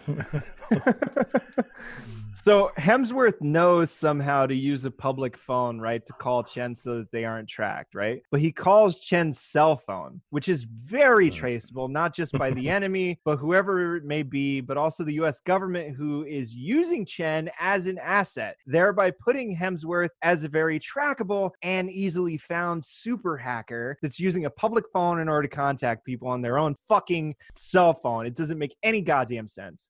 But Leanne says that they're flying to China in the morning, right? But wouldn't Hemsworth's name be on a flight risk list somehow with every law enforcement agency in the fucking country? But even though we do see that his like U.S. Marshal is going with him, we're just like, dude, I know that this guy is supposed to be helping out and like figure this shit out, but I feel like the government wouldn't be spending all this money to send him all around the world in order to get this shit done when they're like, no, you're a hacker, sit in front of this fucking laptop in this dark room and sit there until you find the motherfucker. They wouldn't let him be doing all this shit. Yeah, I was confused by that. Yeah. No, he needs to be on site. He needs to go on the raids. In fact, he needs to go into the nuclear reactor in order to get the fucking hard drive. Yeah. So, but this leads us to enter Michael Mann's super cool sex scene, right? He always has one of these as of late, and they piss me off because it's like, how coincidental can it be that somehow there's always some super sexy woman involved to work closely with the main protagonist? It's so fucking dumb, but whatever, and he does like the slow music and like the fucking intense camera angles and intense lighting, and like, okay, it's stylistic and it's cool and whatnot, but after like 3 fucking times of seeing this, I'm like, enough with this shit, Michael, like enough. I zoned out during that whole thing. Yeah, it doesn't matter. But somehow, dude, the DOJ allows both Hemsworth and his babysitter Holt out of the country to go to the scene of the plant explosion. And Holt is cool with the fact that they just wandered off without him to the restaurant and hotel for them to bang without him even knowing where they are or why they were there in the first place. But whatever. All these people are allowed to operate as free agents with impunity for their actions. But whatever, I'm going to move on. But dude, this is an open nuclear reactor, right? But they arrive without any protective gear going on. Like they just land the fucking helicopter next to the reactor with all these people coming in and out with hazmat suits. It's just like, okay, wait a second. Like, okay. All right. So Chernobyl taught us a lot on how we handle like really massive nuclear meltdowns, right? But they wouldn't just allow them to fly in on a fucking commercial helicopter and land a couple 100 feet from the entrance of the reactor and allow them to just wander in without any sort of protective gear on until they actually get in there and they're like, oh, here, now you're going to put the protective gear on. Like, get the fuck out of here. Yeah, no, I didn't make note of that, but like a helicopter landing or anything that's going to blow dust and debris. Yeah, radioactive all that dust and debris is infected with radiation. Yeah, absolutely. I think it technically wasn't a meltdown, and it doesn't make much sense that they'd still be going into where there's all this radioactive activity. All right, wait. But, so let me back you up for a second, Paul. How is it not a meltdown? Because it's not melting. No. All right, so listen to me for a second because I'm asking a real question here. Like Chernobyl was almost the same thing. Like overheating of the rods. The rods caused a steam explosion as they were trying to pull the fucking rod out, and the tip of the rod was made out of graphite, which fucking was cheaper, and it fucking exploded. It's not exactly like Chernobyl in that they didn't say anything about the tips of the rods. Meltdown is when there's a uncontrolled reaction in a but if the rods aren't being cooled, like they are not being checked in terms of their reactivity, and the heat coefficient. You know what I mean? And it's just like it's rising like crazy. Yeah, I think what happened was the hacker damaged the plant, but there was not a meltdown incident because it would have blown up if it was an actual meltdown, and no one would be going within 20 fucking miles of the thing. So I think it's more of damage, and maybe some radioactive material got released from the core, but not an actual meltdown or a chain reaction kind of event. All right. There's like so many safety measures built into nuclear reactors that even if the control system were to fail, there would be fail-safe mechanical kind of systems that would trip if things were getting too hot. And so I don't know. Yeah. So that scene, doesn't that take place a few days after the reactor incident? It's fairly shortly after. Why do they still have people in triage sitting in tents several days later? Like, these poor people, they've been sitting in a tent lined with bandages wrapped around their head for 3 days. Because they had to wait for the white guy to show up in order to save them, save dude. the day. See how this works? I get it now. All right, so I got a science question for both of you. like, are all PLC controllers, do they all have diagnostic file dumps? Because to say that the servers have the dump, but that they can't get to them because of the heat in the server room, I feel like if it's too hot for humans, like those hard drives probably aren't doing too hot. On top of the fact that, like, I don't know if all PLCs do an info dump like that. It seems kind of coincidental. I would assume that really important PLC type things have data dump functionality just for diagnostic purposes and for investigative purposes if something went wrong. So I mean, that kind of makes sense. They would dump that kind of thing. But yeah, I don't know how hard drives would survive that kind of environment. Because I know. Oh, so I had to. Of course, I worked on the Boeing Starliner, plug for Boeing, and that's all space stuff. So we had to do space qual, components, space qual, data storage, and the whole thing about all that is it's space qual because of radiation. Okay. Yeah. So radiating. Yeah, there's nothing really else in space that you're concerned about. Micrometeor or something like that, well, it's going to be destroyed either way. So you can concern about radiation. So I ended up learning a lot about rad tolerant devices and what different levels there are, and there's mil specs, there's space specs. There's also specs for places like nuclear power plants. Yeah. Now, those wouldn't be able to survive direct exposure, but they do have, the way that electronics are constructed, they're more radiation tolerant than normal things. So they even mentioned later on that a lot of the data has been damaged, and that what would happen is the data would be damaged, but there may be still enough data to get recovered. But given that the reactor and the control rods are right behind a pane of glass that the server sits next to, I feel like that's the kicker. Your believability starts plummeting a lot at that point. And then, of course, instead of having a trained nuclear technician who actually knows how to go into hot environments like that, they have Chris Hemsworth do it. Right. Because reasons. He's a hero. Maybe that's one of the things he was studying in jail. Oh, yeah. It's actually nuclear reactor retrieval and disaster scenarios.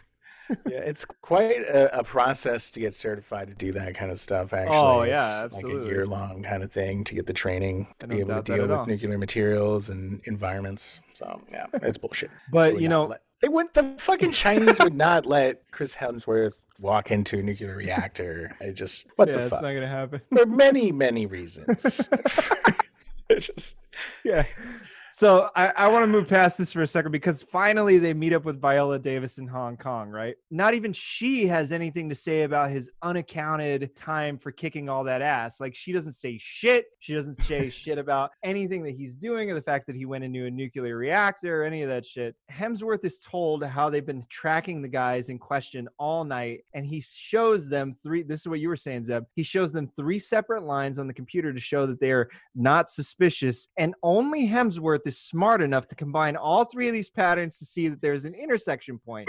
Like, Jesus Christ, these fucking people are stupid. But they go to said intersection point and find a surveillance van and bang on the door and question the dude to get more exposition. But if Chinese authorities are on the case of these scumbags and watching them, wouldn't 3 Americans and 3 Chinese nationals showing up to the van blow their cover? Like, they just show up and start banging on this random van. It doesn't make any fucking sense why they would do this. Like, even, and especially since the guys in the van have no idea that they're coming until they're there. It's like, what the fuck, man? Like, all of a sudden you're everything. I mean, okay, so this is kind of realistic in that the only opinion that matters is the American opinion and what they have to do there. So they don't give a fuck about everybody else's objective.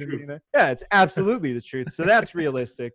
Okay, I'm going to recant on this point because that's, I just answered my own question. Hemsworth uses a Bluetooth sniffer to find out that they hit a Bluetooth repeater in the bushes to transmit texts and such to the 3 dudes that walk through the park to relay instructions, right? But in the surveillance video we saw before, we never saw the 3 dudes walk by. Like, Bluetooth has a range of about 30 feet, but well within the surveillance camera's field of view. So how do they not have images of these 3 dudes like randomly walking by the marked man? Maybe they crouched behind shrubs.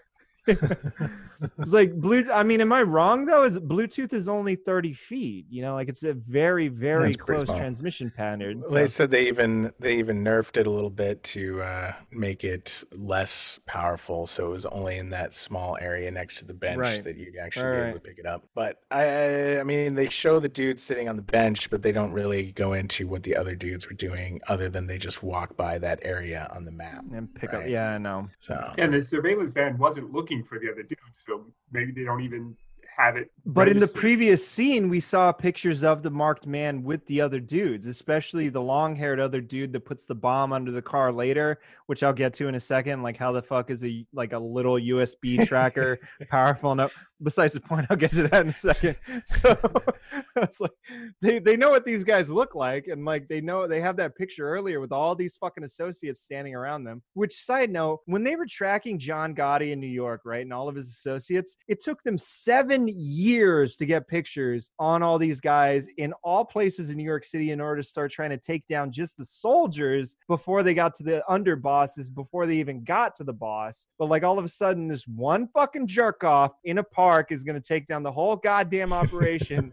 It's like, what the fuck, man? Okay, you know, if this is a super sophisticated like hacker crime syndicate, which they try to make you believe that it is, it's not just a bunch of like incel fanboys in their basement like trying to fuck with people. Like, this seems like a lot that they're overlooking. Regardless, it's fine, game. Yeah, it's fine. Okay, I'm gonna move past it. Chen and Hemsworth are advisors, right? Chen and Hemsworth are advisors, but they are running the shows and making tactical decisions, which is what you brought up earlier, Paul. They're constantly making tactical decisions, especially Hemsworth. I'm like, what the fuck, man? Like, are these guys advisors or are they team leaders? He is tall and blonde. Yeah, you should trust that guy. He also has blue eyes. That's right. He should actually be the leader. Yeah, obviously, because he's Aryan. Yeah. If you haven't gathered, we are being sarcastic, motherfuckers. So don't come at me with any bullshit out there. The marked man dude somehow shows the surveillance squad, or makes the surveillance squad, because he sees a glint in the reflection of his coffee pot. How stupid are these surveillance guys, man? They're looking through a fucking perforated brick wall. It is pretty amusing that he sees that in the coffee pot when they're like 100 yards away. You know? Yeah, I know, but somehow he sees it. He's just that good and that paranoid that he can notice things like that. Yeah. High resolution coffee pots.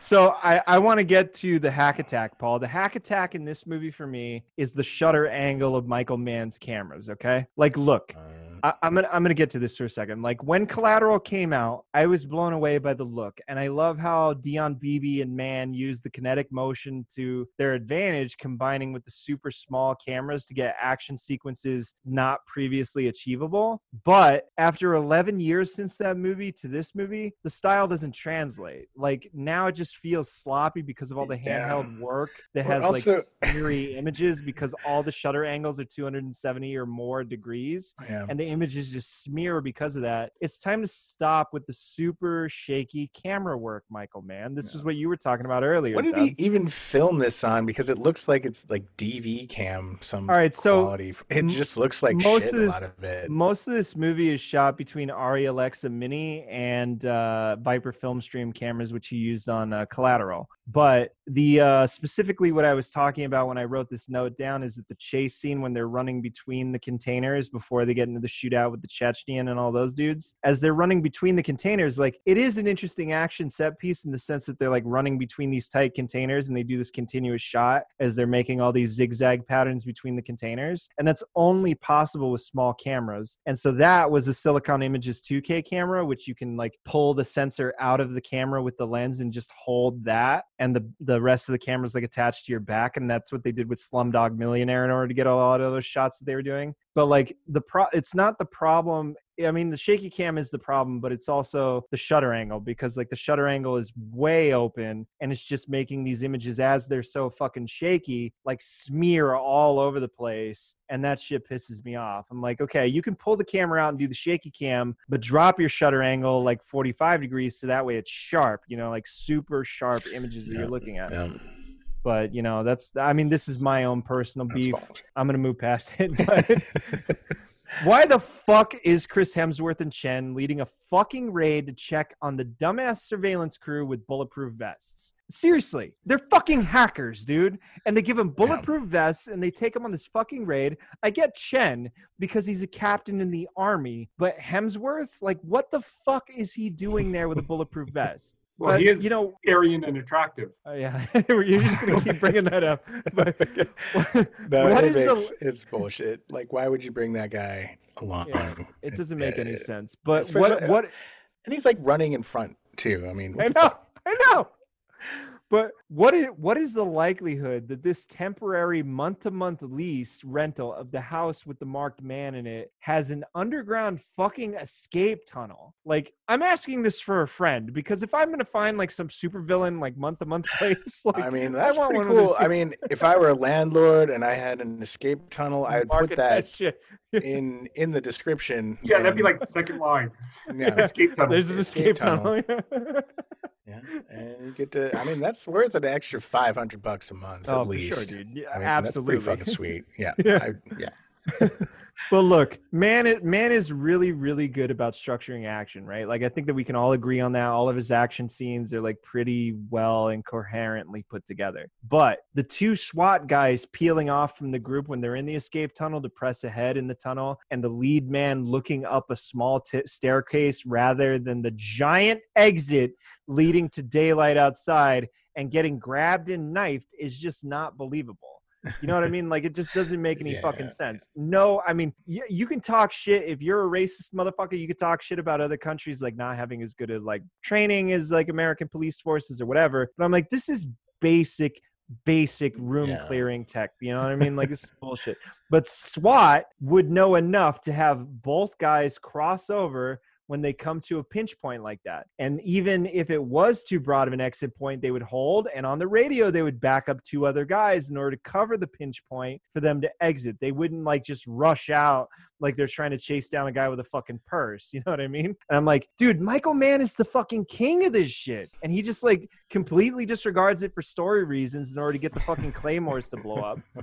But how did the SWAT guys miss the fucking claymores on the wall? Like, seems like it would be the only feature they would see with a red light on it on bare fucking brick wall or concrete walls. But, you know, whatever. Man gets well, if you look closely while you're watching the movie, those things are there and then they aren't there. Yeah. So whatever movie magic made them disappear, obviously made them disappear for the SWAT guys. And they couldn't see Predator camo shit. Cloaking.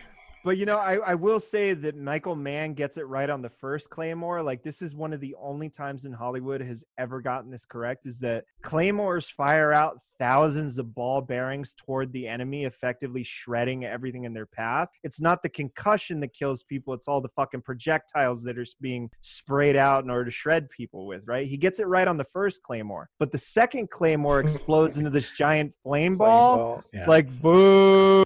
Fuck you, dude.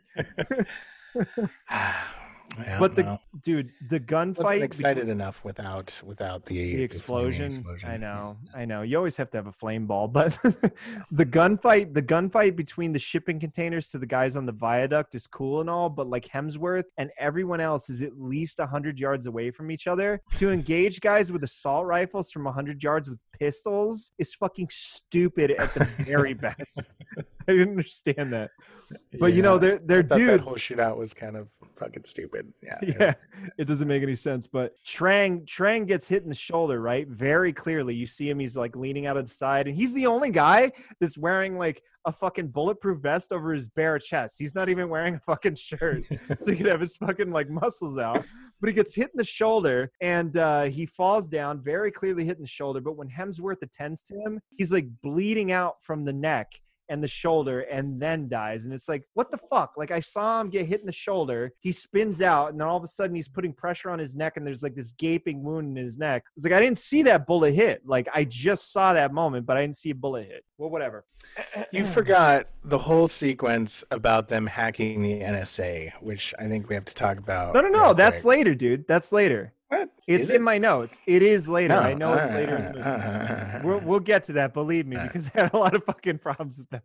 But Hemsworth picks up Trang's gun and returns fire because now hackers are expert marksmen, apparently, and he can fucking shoot at these guys from far off distances. But the bad guys, of course, get away in a fucking boat because the police couldn't think that a house that is against a shipping port might have an aquatic exit. I mean, also boats cannot be tracked because they don't leave tracks. Think about it. Don't they have LoJack systems on them or something? They don't. Satellite or GPS or some bullshit?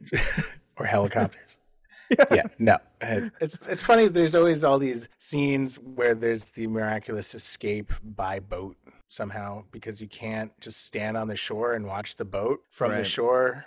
All right. They don't have anybody like monitoring the fucking aqueduct. Or maybe a helicopter in the air. Anything, Yeah, anything. Yeah. It seems like it's a trope that once you are on land, but then you get on a boat, you can escape. That's just how it works. So, Paul, am I to believe that the duffel bags are filled with cash? Because they just emptied their accounts to a casino in Macau, and they never showed this money being converted or how it made it into their hands in less than 10 hours since they saw the funds being transferred. And besides that, if the funds were proven to be illegal gains from insider trading, wouldn't Interpol and the Chinese authorities and everybody else have the ability to just freeze the fucking accounts in order to keep these guys from going to Macau and turning it into fucking cash? Yeah, I think so. But at the same time, they were trying to figure out who it was, so maybe they didn't want to do that. I don't know. I mean, tracking a bag of cash in a boat that you don't have air support for seems like you lost the fucking point. I mean, there was a digital fucking like tracking point with their account full of the cash, and you let them empty it and then put it in bags in less than 10 hours and put it on boats that were in a fucking aqueduct behind their fucking stash house, but you don't have a fucking helicopter. Okay. All right. But also, didn't Viola Davis say Hemsworth digitally stole a bunch of money from banks earlier in the movie? Like when she's talking to Chen in the hotel room? So wouldn't he just have to hack into these dudes' banks and freeze or steal their money to shut down the whole operation? But they wait until much later in order for that to happen. I'm like, dude, you know where the money is. You saw it happen before you got to China, yet you're having this guy do a fucking foot chase with a gun in order to like catch this shit. It doesn't make any fucking sense. Yeah, it's fine. Just let it go, Gabe. It doesn't have to make sense. They have to have big ass bags of money because that's just cool. But let's move on for a second. Electronically and magnetically based data on drives does not. I mean, I'm not trying to contradict you here, Zeb, but like it doesn't do well under radiation. Like, okay, so they bring up 1,000 how do you say that word? Millisieverts. millisieverts. So they bring up that 1,000 millisieverts per hour is a lot, but it wouldn't kill you. Like the way that they put it in this movie is that you would instantaneously die within like 8 minutes or some shit if you become like incapacitated. Like it would give you cancer. The way I was reading it online is that it would give you cancer within a few years if you didn't get the hell out of there quickly. But the average person is exposed to 5 millisieverts per year from the sun. Sieverts? Is that what you said? Sieverts. So 5 millisieverts per year from the sun. So it's bad, but not the insta death level as I was reading online. Maybe I'm out of line here on this, but like from what I was reading, it's not insta death like they were trying to portray it. I think they were more talking about the heat, because didn't they say it was like 138 degrees or something? Yeah, I mean, they said that you could pass out. They said that you could pass out from the heat, but like with 1,000 millisieverts like per hour, like you're dead within 8 minutes, I think is what they said. It was like a big they were talking about the heat. I mean, trying to be alive in 138 degree heat, you would pass out in the suit, and then you would get heat stroke basically and die. Right. I think that's more about what it is. But it's a good thing that the server room that they need access to is only accessible by walking across the reactor vent unit and then up a long fucking staircase, like not like far away from the reactor and fed by Cat5 lines that can transmit data over 30,000 feet without degradation of the signal. But whatever, is that still a thing? Like shielded Cat5 cable is still 30,000 feet, right? That you can transmit data without having to have a repeater in order to amplify the signal, right? I don't know how far it is. It can go pretty far.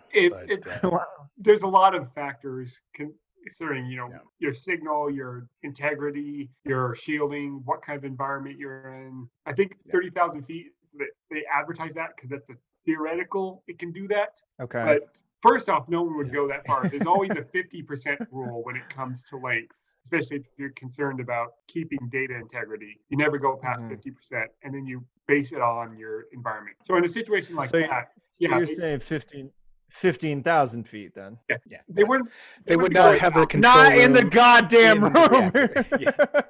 They could go a couple hundred feet, which could be through several doors and bulkheads.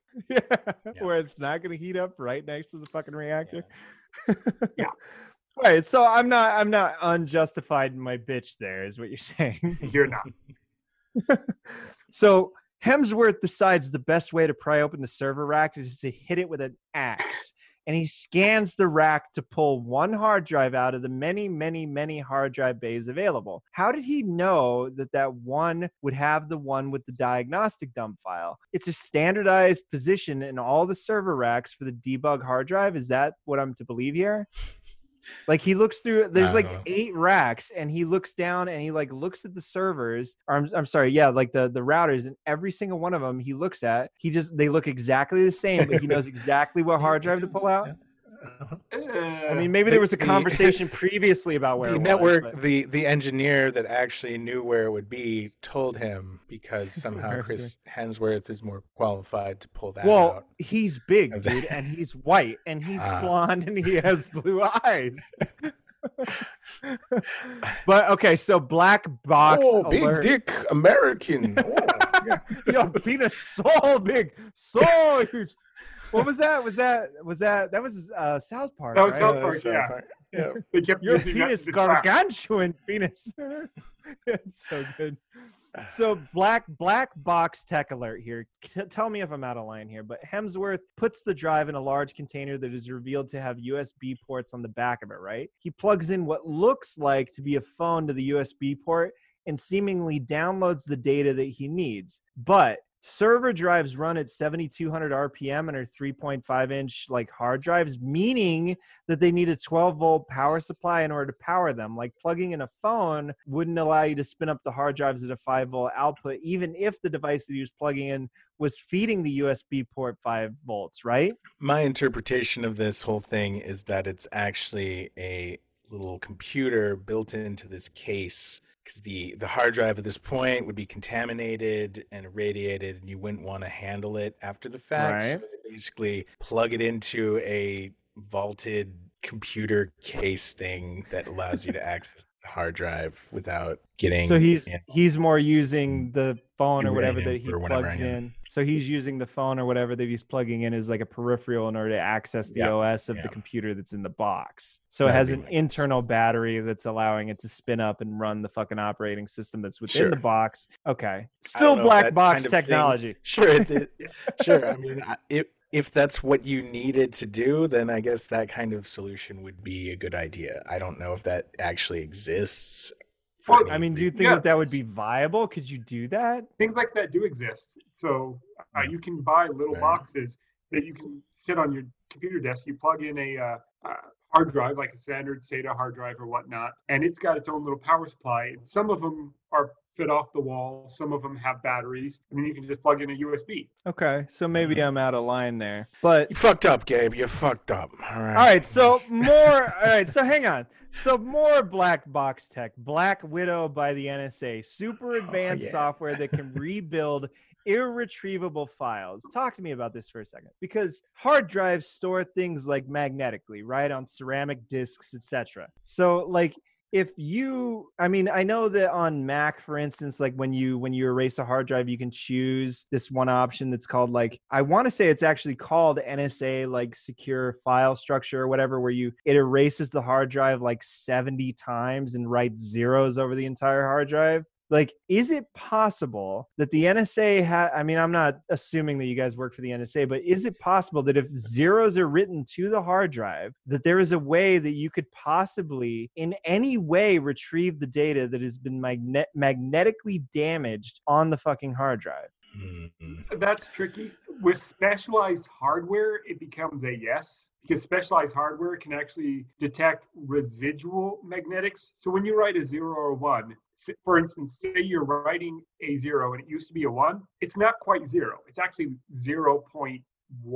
And then if you write another 0, it's actually 0.08, and so on and so forth. But if you write it 70 times, is a 0 on every bit. Like, is there any residual? Right. The residual fades to the point where you can't see it. Now, that would be for data erasing. Now, for actual damage, as in, single radiation upsets from radiation, again, with specialized hardware, possible. Maybe. But I don't know. It seems like black box bullshit to me. It seems like it. I mean, you could probably have, if you have enough computing power, you can look at a chunk of data and that has missing parts and kind of fill in the blanks with your best guess in order to make it make sense. Mm-hmm. Maybe that's what it's about. I don't know. I'm not a cryptographer. But did it seem egregious to either one of you that this came up? I thought it was a stretch of the imagination, especially for what you said. This was 2005? 2015. 2015. Oh.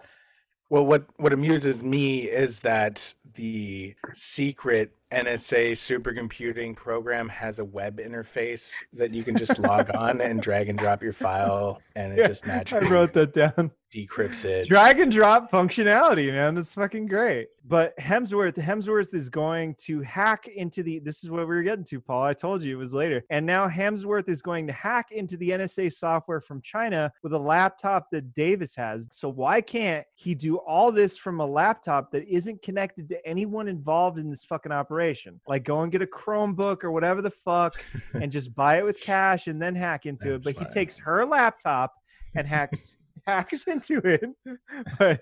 But no, he uses Davis's laptop to hack into the NSA. But somehow Chen and everyone doesn't see one of the henchmen in the surveillance, in their surveillance earlier, the long-haired guy, right across the goddamn street as they're going to get food, because reasons, like nobody's fucking paying attention. But this guy walks over, and this is what I was saying. He puts this little black box that looks like a USB, like GPS tracker underneath the car, but then we're allowed to believe later that it's this giant fucking like C4 capable device that can blow up a car. As we all know, if you shoot a gas tank, the car explodes.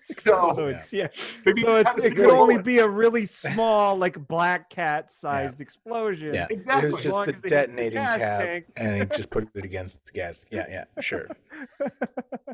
That makes sense. Okay, yeah, I'll recant that point. Okay, sure.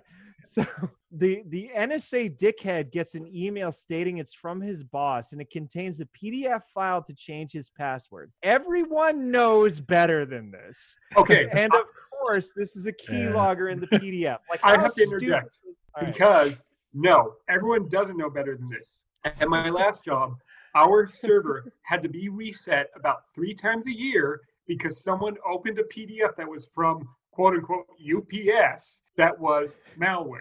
So that happens that was one of the most realistic things of the entire movie. Clicking on the link in his email. And he even thinks about it, though. That's the worst thing, is that he thinks about it and he hovers over it before he clicks download.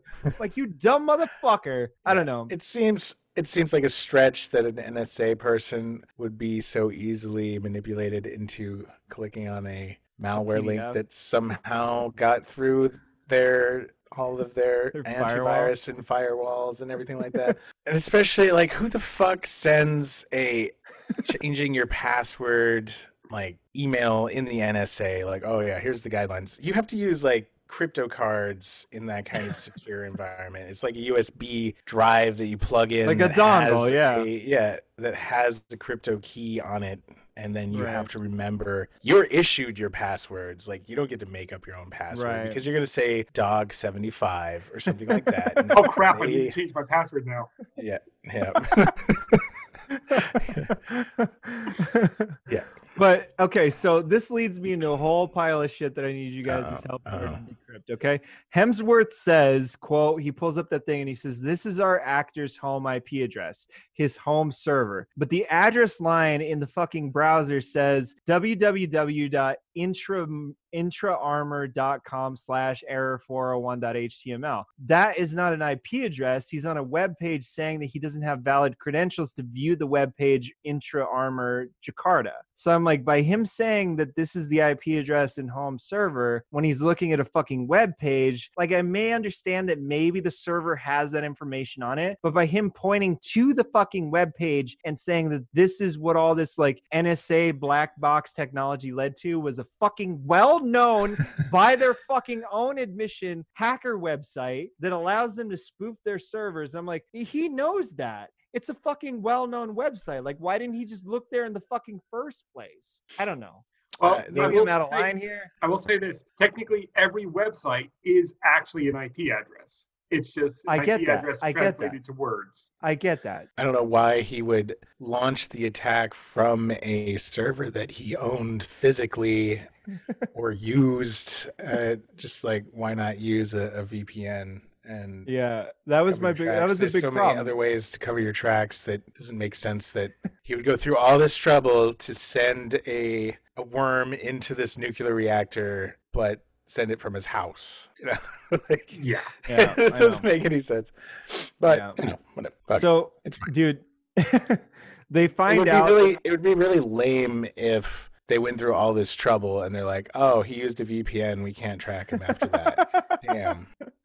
But certain VPNs aren't immune to like NSA and FBI like prompts and like fucking subpoenas. You know what I mean? Like, that's a big deal with the VPNs, is that you need to read their EULA agreement in order to see, in the event of like a FBI or an NSA like subpoena, whether they actually have to comply or not because of the position of their VPN server. This is one geek thing you're very familiar with. What kind of websites? Shut the fuck up, Zeb. Shut the fuck up, Zeb. But okay, so they find that the hacker has paid over 80 grand for a high-res scan available on satelliteshot.com, right? So Satellite Shot doesn't exist, number one. And number two, the scan is correct in its latitude and longitudinal coordinates, but there is no reason for you to have to pay for this, as you can look at this for up easily on Google Maps or USGS or any number of easily accessible websites for free. Like, why is it 80 grand for this high res image on top of the fact that the only reason that he was there is when they talk about ore prices later? He doesn't need the high res scan. Like, the fucking PLC that he's going after presumably has some sort of IP address in order for him to fucking get there. He doesn't need the fucking GPS coordinates and the fucking scan of the fucking area from a fucking satellite. Yeah, I don't know why you would need to pay for that. I mean, if you go on Google, most of its satellite imagery is lower res at this point. Like, try to look at Jerusalem, for example, and that's actually censored. Right, and there's like the big black box area around Area 51 and shit where everything's just blacked out to brown. Is it? I don't know. I looked at that. You can look at the planes on the runway at Area 51 on Google Earth. Not that I remember. Well, I remember that there's blackout areas. yeah, they're like painted on the ground or whatever. Well, no, there's a lake in. If you go to Google Maps, I think it's in Arizona. There's a lake in Google Maps in Arizona that doesn't actually exist. Google Maps put it there on purpose. It's a small little lake out in the middle of nowhere. They put it there on purpose to trap people who are using their imagery illegally. But they inject things like that all the time, and especially secure areas, like, for instance, Area 51. It's very likely they inject false images. Oh, wait. Sidebar for a second. Why are they tracking people that are trying to look at what's close to that in Arizona that they would be like interested in people looking for shit like that? So that wasn't anything, at least that I know of. There could be something secret out there. That's really where the aliens are. But it was actually it was Google themselves put it there as a trap to catch people who were using their software and using their images without permission. Okay, I think I understand. It seems weird that there was a honey trap in the middle of Arizona. Like, that seems like a weird place to put it. Well, they put it there exactly because it's weird and no one would think to look for it there, so that they could catch people using their software without permission. Interesting. Okay, so just now, Holt and Davis realized Hemsworth has changed the settings on his bracelet, right? Finally, even though they still haven't dealt with him moving about the other day and beating the shit out of people. Based on the FBI being ordered by the NSA and defense to bring Hemsworth in, and Chen's talking to them when they are formulating the plan, Hemsworth effectively committed an act of treason, and the NSA is convinced that the Chinese now have Black Widow, right? Great job, dickhead. All to be able to find a well-known hacker website. This is one of the things that pisses me off really badly about this movie. I'm like, dude, you committed an act of treason to find a well-known fucking hacker website that you already knew about. Like, what the fuck are you doing, man? It seemed like he would have checked his usual back channels at first. I don't know why he doesn't do the Total Recall, get a wet towel and wrap it around the bracelet to block the signal, and that would be enough. But I don't know enough about those bracelets to know if that would truly work. I don't actually know enough about those bracelets. Signal leakage or something like that. Or maybe it can conduct through your body and have your body act as an antenna. I don't know. I mean, are those things like nuking your testicles, given that they're supposedly able to like transmit? It's battery powered, so it's not going to be high powered, I don't think. Okay, fair enough. Yeah. I mean, maybe if it's like maybe it only updates every hour because it has a high powered burst, and that's all it can afford. But wouldn't that lead to transmit. somebody having to like charge the motherfucker? You know what I mean? At some point. Yeah, I don't know. Or switch. You have to bracelets. charge those things if you have one. It's part of the agreement of having one. How do you know this? I don't know that. It would make sense. So but yeah, now you could block the signal. That's all I'm going to say, or just take it off with. I mean, okay, so all right, so maybe I'm out of line here, but like, even if you did some sort of like rudimentary like Faraday cage around that shit around your ankle, that would be a pretty easy way in order to block the signal too. Like, I don't know how much shit can actually get through a Faraday cage. I don't think just wrap it in aluminum foil. If it's the right if the Faraday cage has the right spacing in the cage, whether it be molecular as in a sheet of metal or the cage, then literally zero signal gets through it. I mean, this isn't like some specialized bracelet that they put on him. They didn't make a specialized bracelet that nobody has the specs on in order to put it on him. You know what I mean? Like, it's just a bracelet. So, like, presumably that shit, he would already know somehow what kind of frequency it operates off of, and he'd be able to block that shit, short of just changing the fucking app or like spoofing his fucking location or anything else that he could possibly do. Yeah, I mean, once once he decides that he doesn't want to be found, then yeah, it would be really easy for him to make it stop transmitting in one way or another. Drill a hole through the battery. I don't know, so many different things he could do to stop it, but instead he just keeps running around. Yeah, right. Cut his leg off.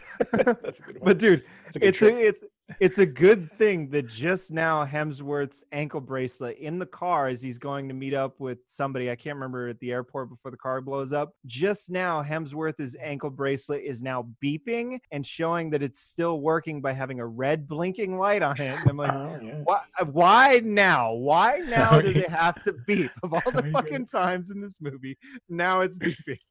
But the marked man and the crew detonate the explosive that the henchman on the street put under his car earlier, right? But they wait just long enough for the sister to get out of the car, Hemsworth to get out of the car, and the sister to say goodbye to her brother. Then they blow that shit up just coincidentally at that point. It's like, okay, so wait a minute.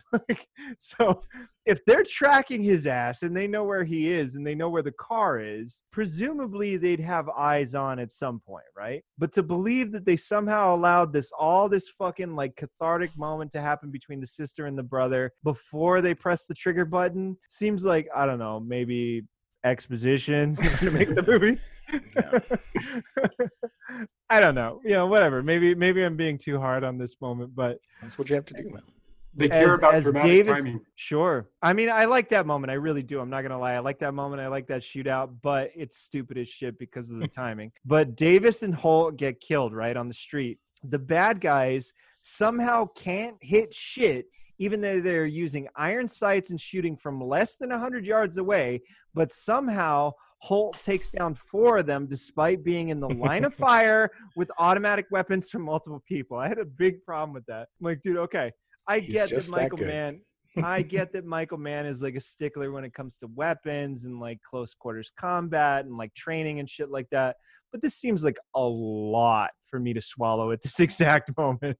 It just fucking like was choking me at this point. But am I to believe that Lien somehow knows people in the underworld that can cut off an ankle bracelet without setting off the alarm? Like, how does she know these people? She's an IT programmer, on top of the fact that if she knew these people all along when they were in China and like she worked with Hemsworth in order to get off the radar, why the fuck did they wait until now in order to go to these people?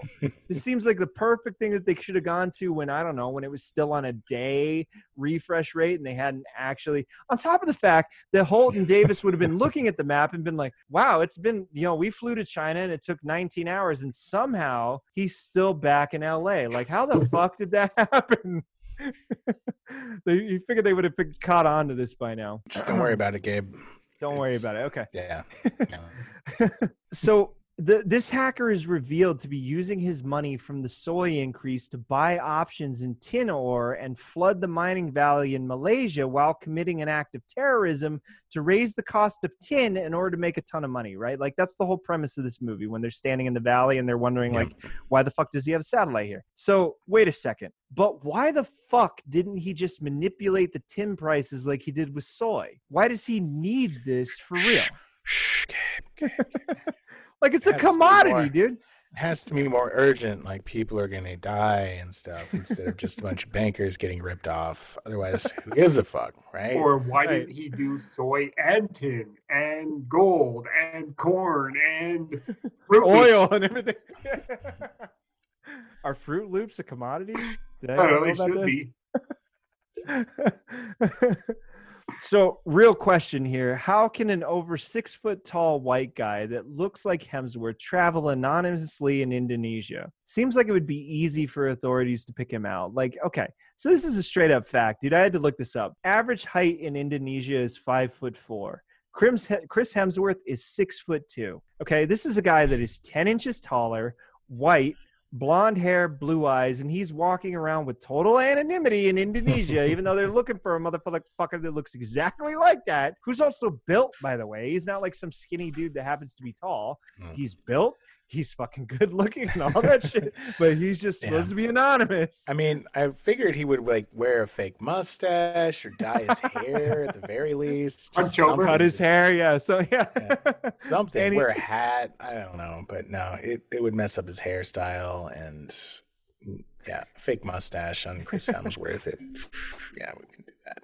But this leads me to my next point is that Hemsworth knocks off a van off of the roof into the hacker building like website with the server in it in order to distract the authorities but the damage done by the truck having fallen through the roof would distract the authorities long enough for him to like slip in order to grab it. But his anonymous look to slip into the fucking building is a baseball cap. Like he's a foot taller and built much larger than anyone around him, but he goes unnoticed. I had a real fucking problem, Josh. with stuff like that, as long as you look like you're supposed to be there and have a task, right, then people tend to look the other way. They're like, right. So this actually leads me to a real life story. This happened in Albuquerque, but like these two guys were going around and they were ripping off copy businesses. Two guys drove around Albuquerque in 2010 posing as Xerox employees, and they walked in wearing fucking polo shirts, not even with Xerox on them, and pretended like they were supposed to be there and literally wheeled these fucking giant machines out of the back door of print shops and put them on trucks and drove away and stole these $40,000 and $50,000 printers.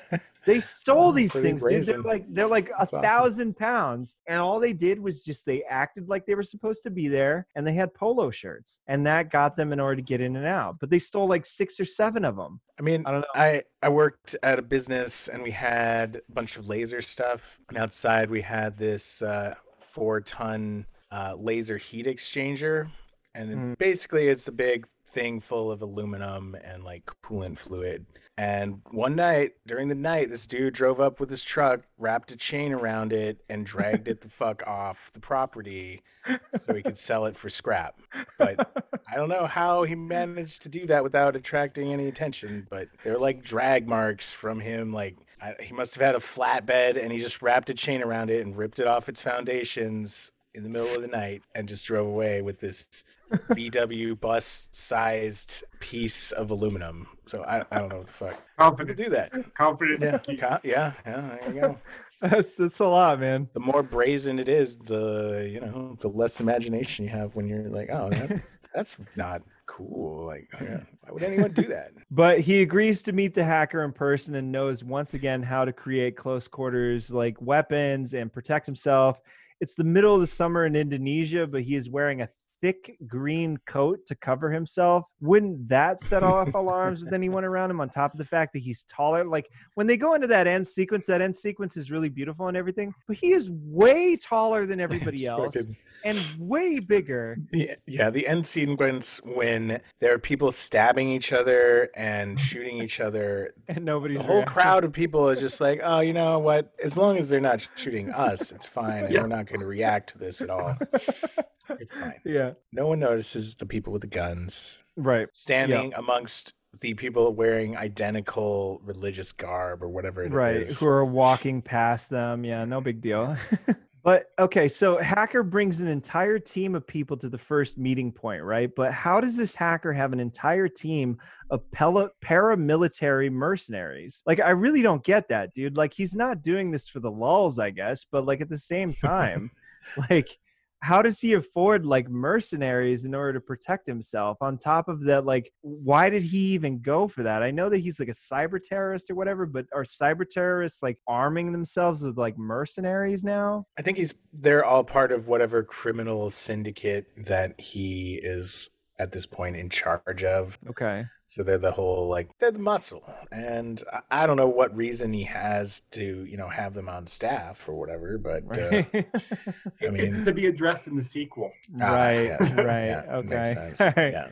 So they meet at a super packed event with dancers in ceremonial dress, right? But again, all these white guys are literally walking against the crowd and are way taller than everybody else. And still no one notices these criminals doing criminal shit. Like, okay, so nobody is around from the Indonesian government in order to make sure that things are going well. No private security, like nothing. And if this is supposed to be a ceremonial thing, these people just walk into it to fuck it up. Like even at parades, they have like barricades. Like what the fuck is going on? At the very least, the people in it would be kind of pissed that these white people are like exactly getting in their shit. I mean, what the fuck? But Henchman has an Uzi, right? But no one in the crowd reacts to him holding it on Hemsworth Hemsworth as he's walking up behind him. So, but like Hemsworth stabbing a guy in the head and killing him, like even as he's doing that, it's not until they start shooting that people start reacting. I'm like, dude, this guy literally grabbed another guy and fucking stabbed him a bunch and then stabbed him in the side of the head at eye height for everybody around them. And like, nobody's reacting. Like, what the fuck is happening? I was so Maybe they're all in some kind of weird religious trance. And there's actually a thing only online that I was reading the sound of the gunfire actually breaks the trance. Breaks them out. I was reading a thing online about what this actual real life event was, and I can't remember what it is, but it's not religious. It is a like cultural event for Indonesian people, but I can't remember what it is. I mean, the equivalent of like what do they call it? The powwow, right? So like in New Mexico, if you're at the powwow and you're at the pit, and there's two white guys that are a foot taller than everybody else walking through the ceremony with a gun pointed at each other, I feel like somebody would say something. Can't let it distract you. It'll mess up your dance. So it takes firing an automatic weapon for the crowd to start to disperse. But somehow the fat hacker sneaks up on Hemsworth, even though he knows fat hacker walked away from him behind him. Why is Hemsworth looking around in the direction that he knows the hacker didn't go? He knows the hacker went the opposite way, but he's standing there like, oh, where is he? And it's like, he went that way. You saw him walk that way, and you're looking straight in front of you. Also, how does a scarf stop a knife? I'm also asking this for a friend. I don't know. Maybe that's some prison shit. I mean, maybe it's a silk scarf and or Kevlar. Slows it down enough in order to stop the fucking knife. Maybe the hacker's knife is really dull, but I don't know. But internet, tell me. I gotta look at that. So they cut to the car surgery scene, right? And Hemsworth knows how to patch himself with trauma dressings and such. How? He's a hacker. Again, he's a hacker. He went to jail, but that's not a good enough reason for me to believe that he knows trauma surgery, that he can patch himself up from being shot, 3 fucking times in the side of the gut? It's those prison courses. I guess, dude. I mean, I know that you can learn a lot in prison, but I don't think trauma surgery and combat medic is one of them. So despite him being a wanted man in more than one country, he's able to walk through an airport with no problems. Nobody's looking at him. Nobody's saying shit. But classic bad filmmaking bullshit here, Paul. You and I had talked about this previously. But security camera at Hemsworth height that is just so happens to be the same shot in the film that we cut away from the fucking security camera in the goddamn airport to go to the shot in the fucking movie, and it's the same as the security camera. And I'm like, what the motherfuck? Like, not only is this like a telephoto lens, but it's also got like great depth of field for being a security camera all of a sudden. And it just happens to be at his eye height, and it happens to be the next shot that we see. But that's like some hacky bullshit, dude. That one really bothered me. But he walks through the airport and outside to freedom after it's revealed that he has $46 million in his bank account as we roll credits, Paul. That's how this movie ends. Like, he's a wanted man in multiple countries. Just killed all these dudes. He's got all this money in the bank that he stole that they could probably track. I don't know. I mean, there's got to be some other hacker that can figure this out, like where the money went. But he somehow gets away with all this and just like walks out of the airport. On top of the fact, why the fuck was he in the airport anyway? Like, he's still in Indonesia. Like, why did he have to go to the fucking airport? He's got to get out of Indonesia at this point. Fuck, man. This movie tried way too hard to be smart and to be cool, man. It just fucked up the whole goddamn thing. I like Michael Mann a lot, and I like his style, like I said before, but like a lot of this was just really annoying to me because there wasn't like the basic reality that I could hold on to, whether it was Tom Cruise as a hitman in Collateral, or Neil McCauley robbing banks in Heat, or Daniel Day-Lewis being a fucking like, native dude in Last of the Mohicans, or even anything that Michael Mann's ever done.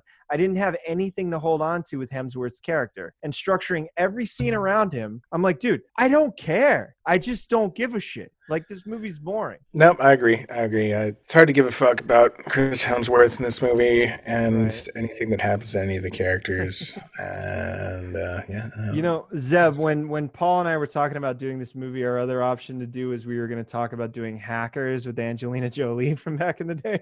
Because it was like I wanted to either do this or Hackers, and I thought it would be interesting to do either one of them. But Paul wanted to land on this, and I was kind of glad that he did because I could talk about Michael Mann and how much I love the man, but also how this movie really pissed me off and made me realize that the man is declining as a director like pretty fucking fast.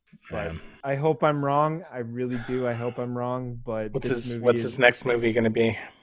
He was supposed to do a movie about Enzo Ferrari. They already did that movie though.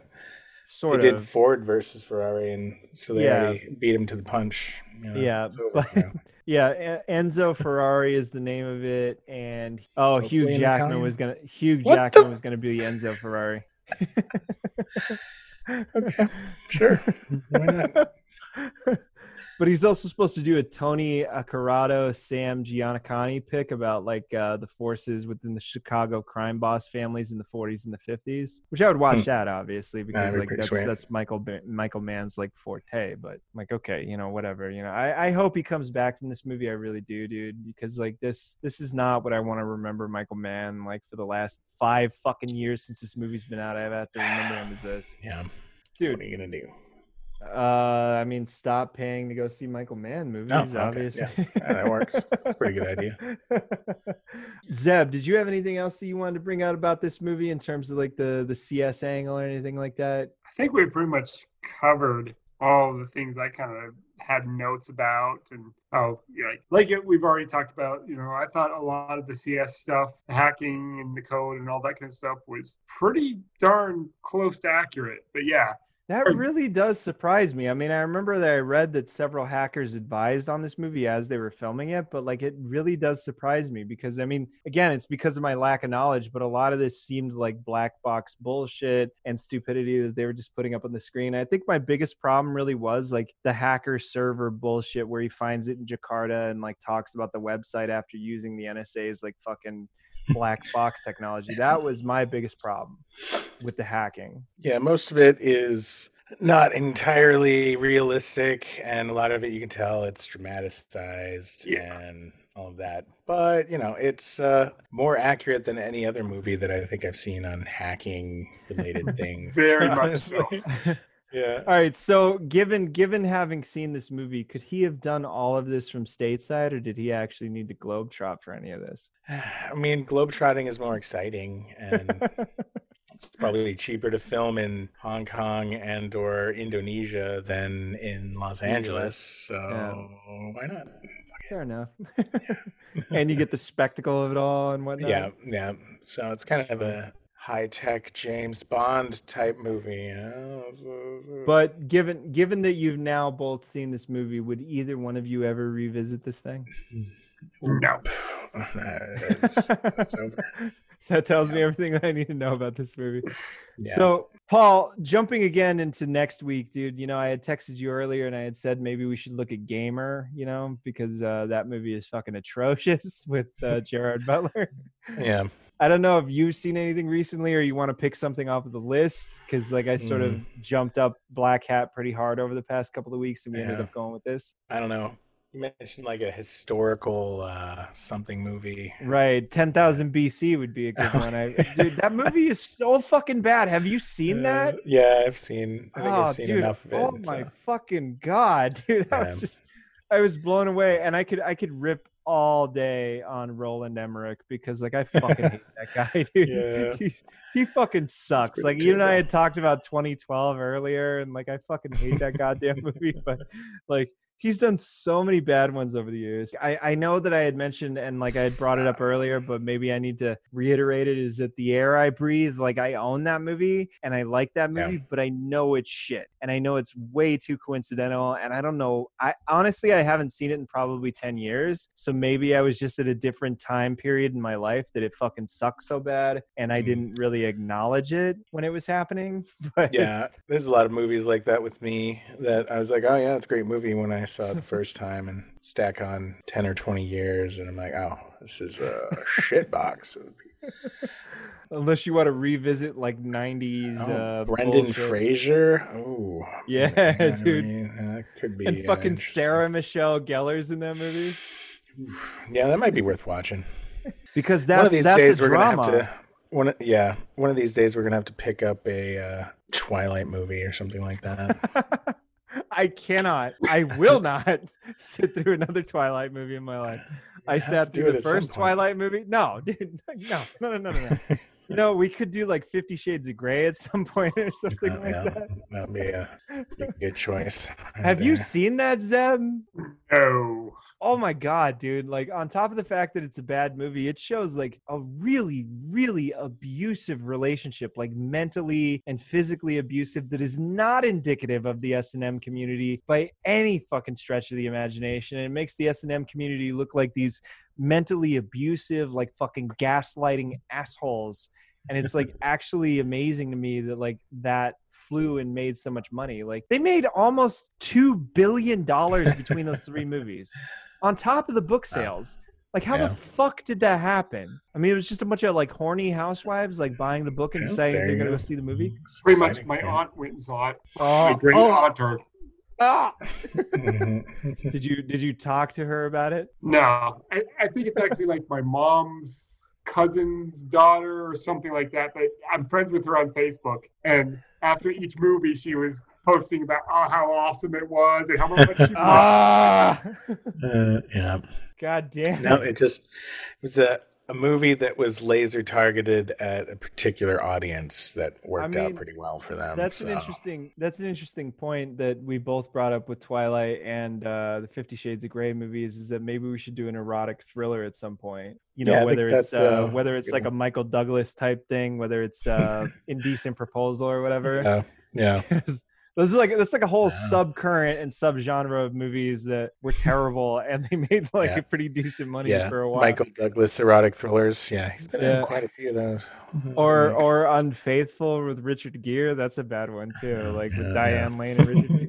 Was that Secretary or? Yeah, Secretary with Maggie Gyllenhaal and David fucking Spade. Fuck that guy, dude.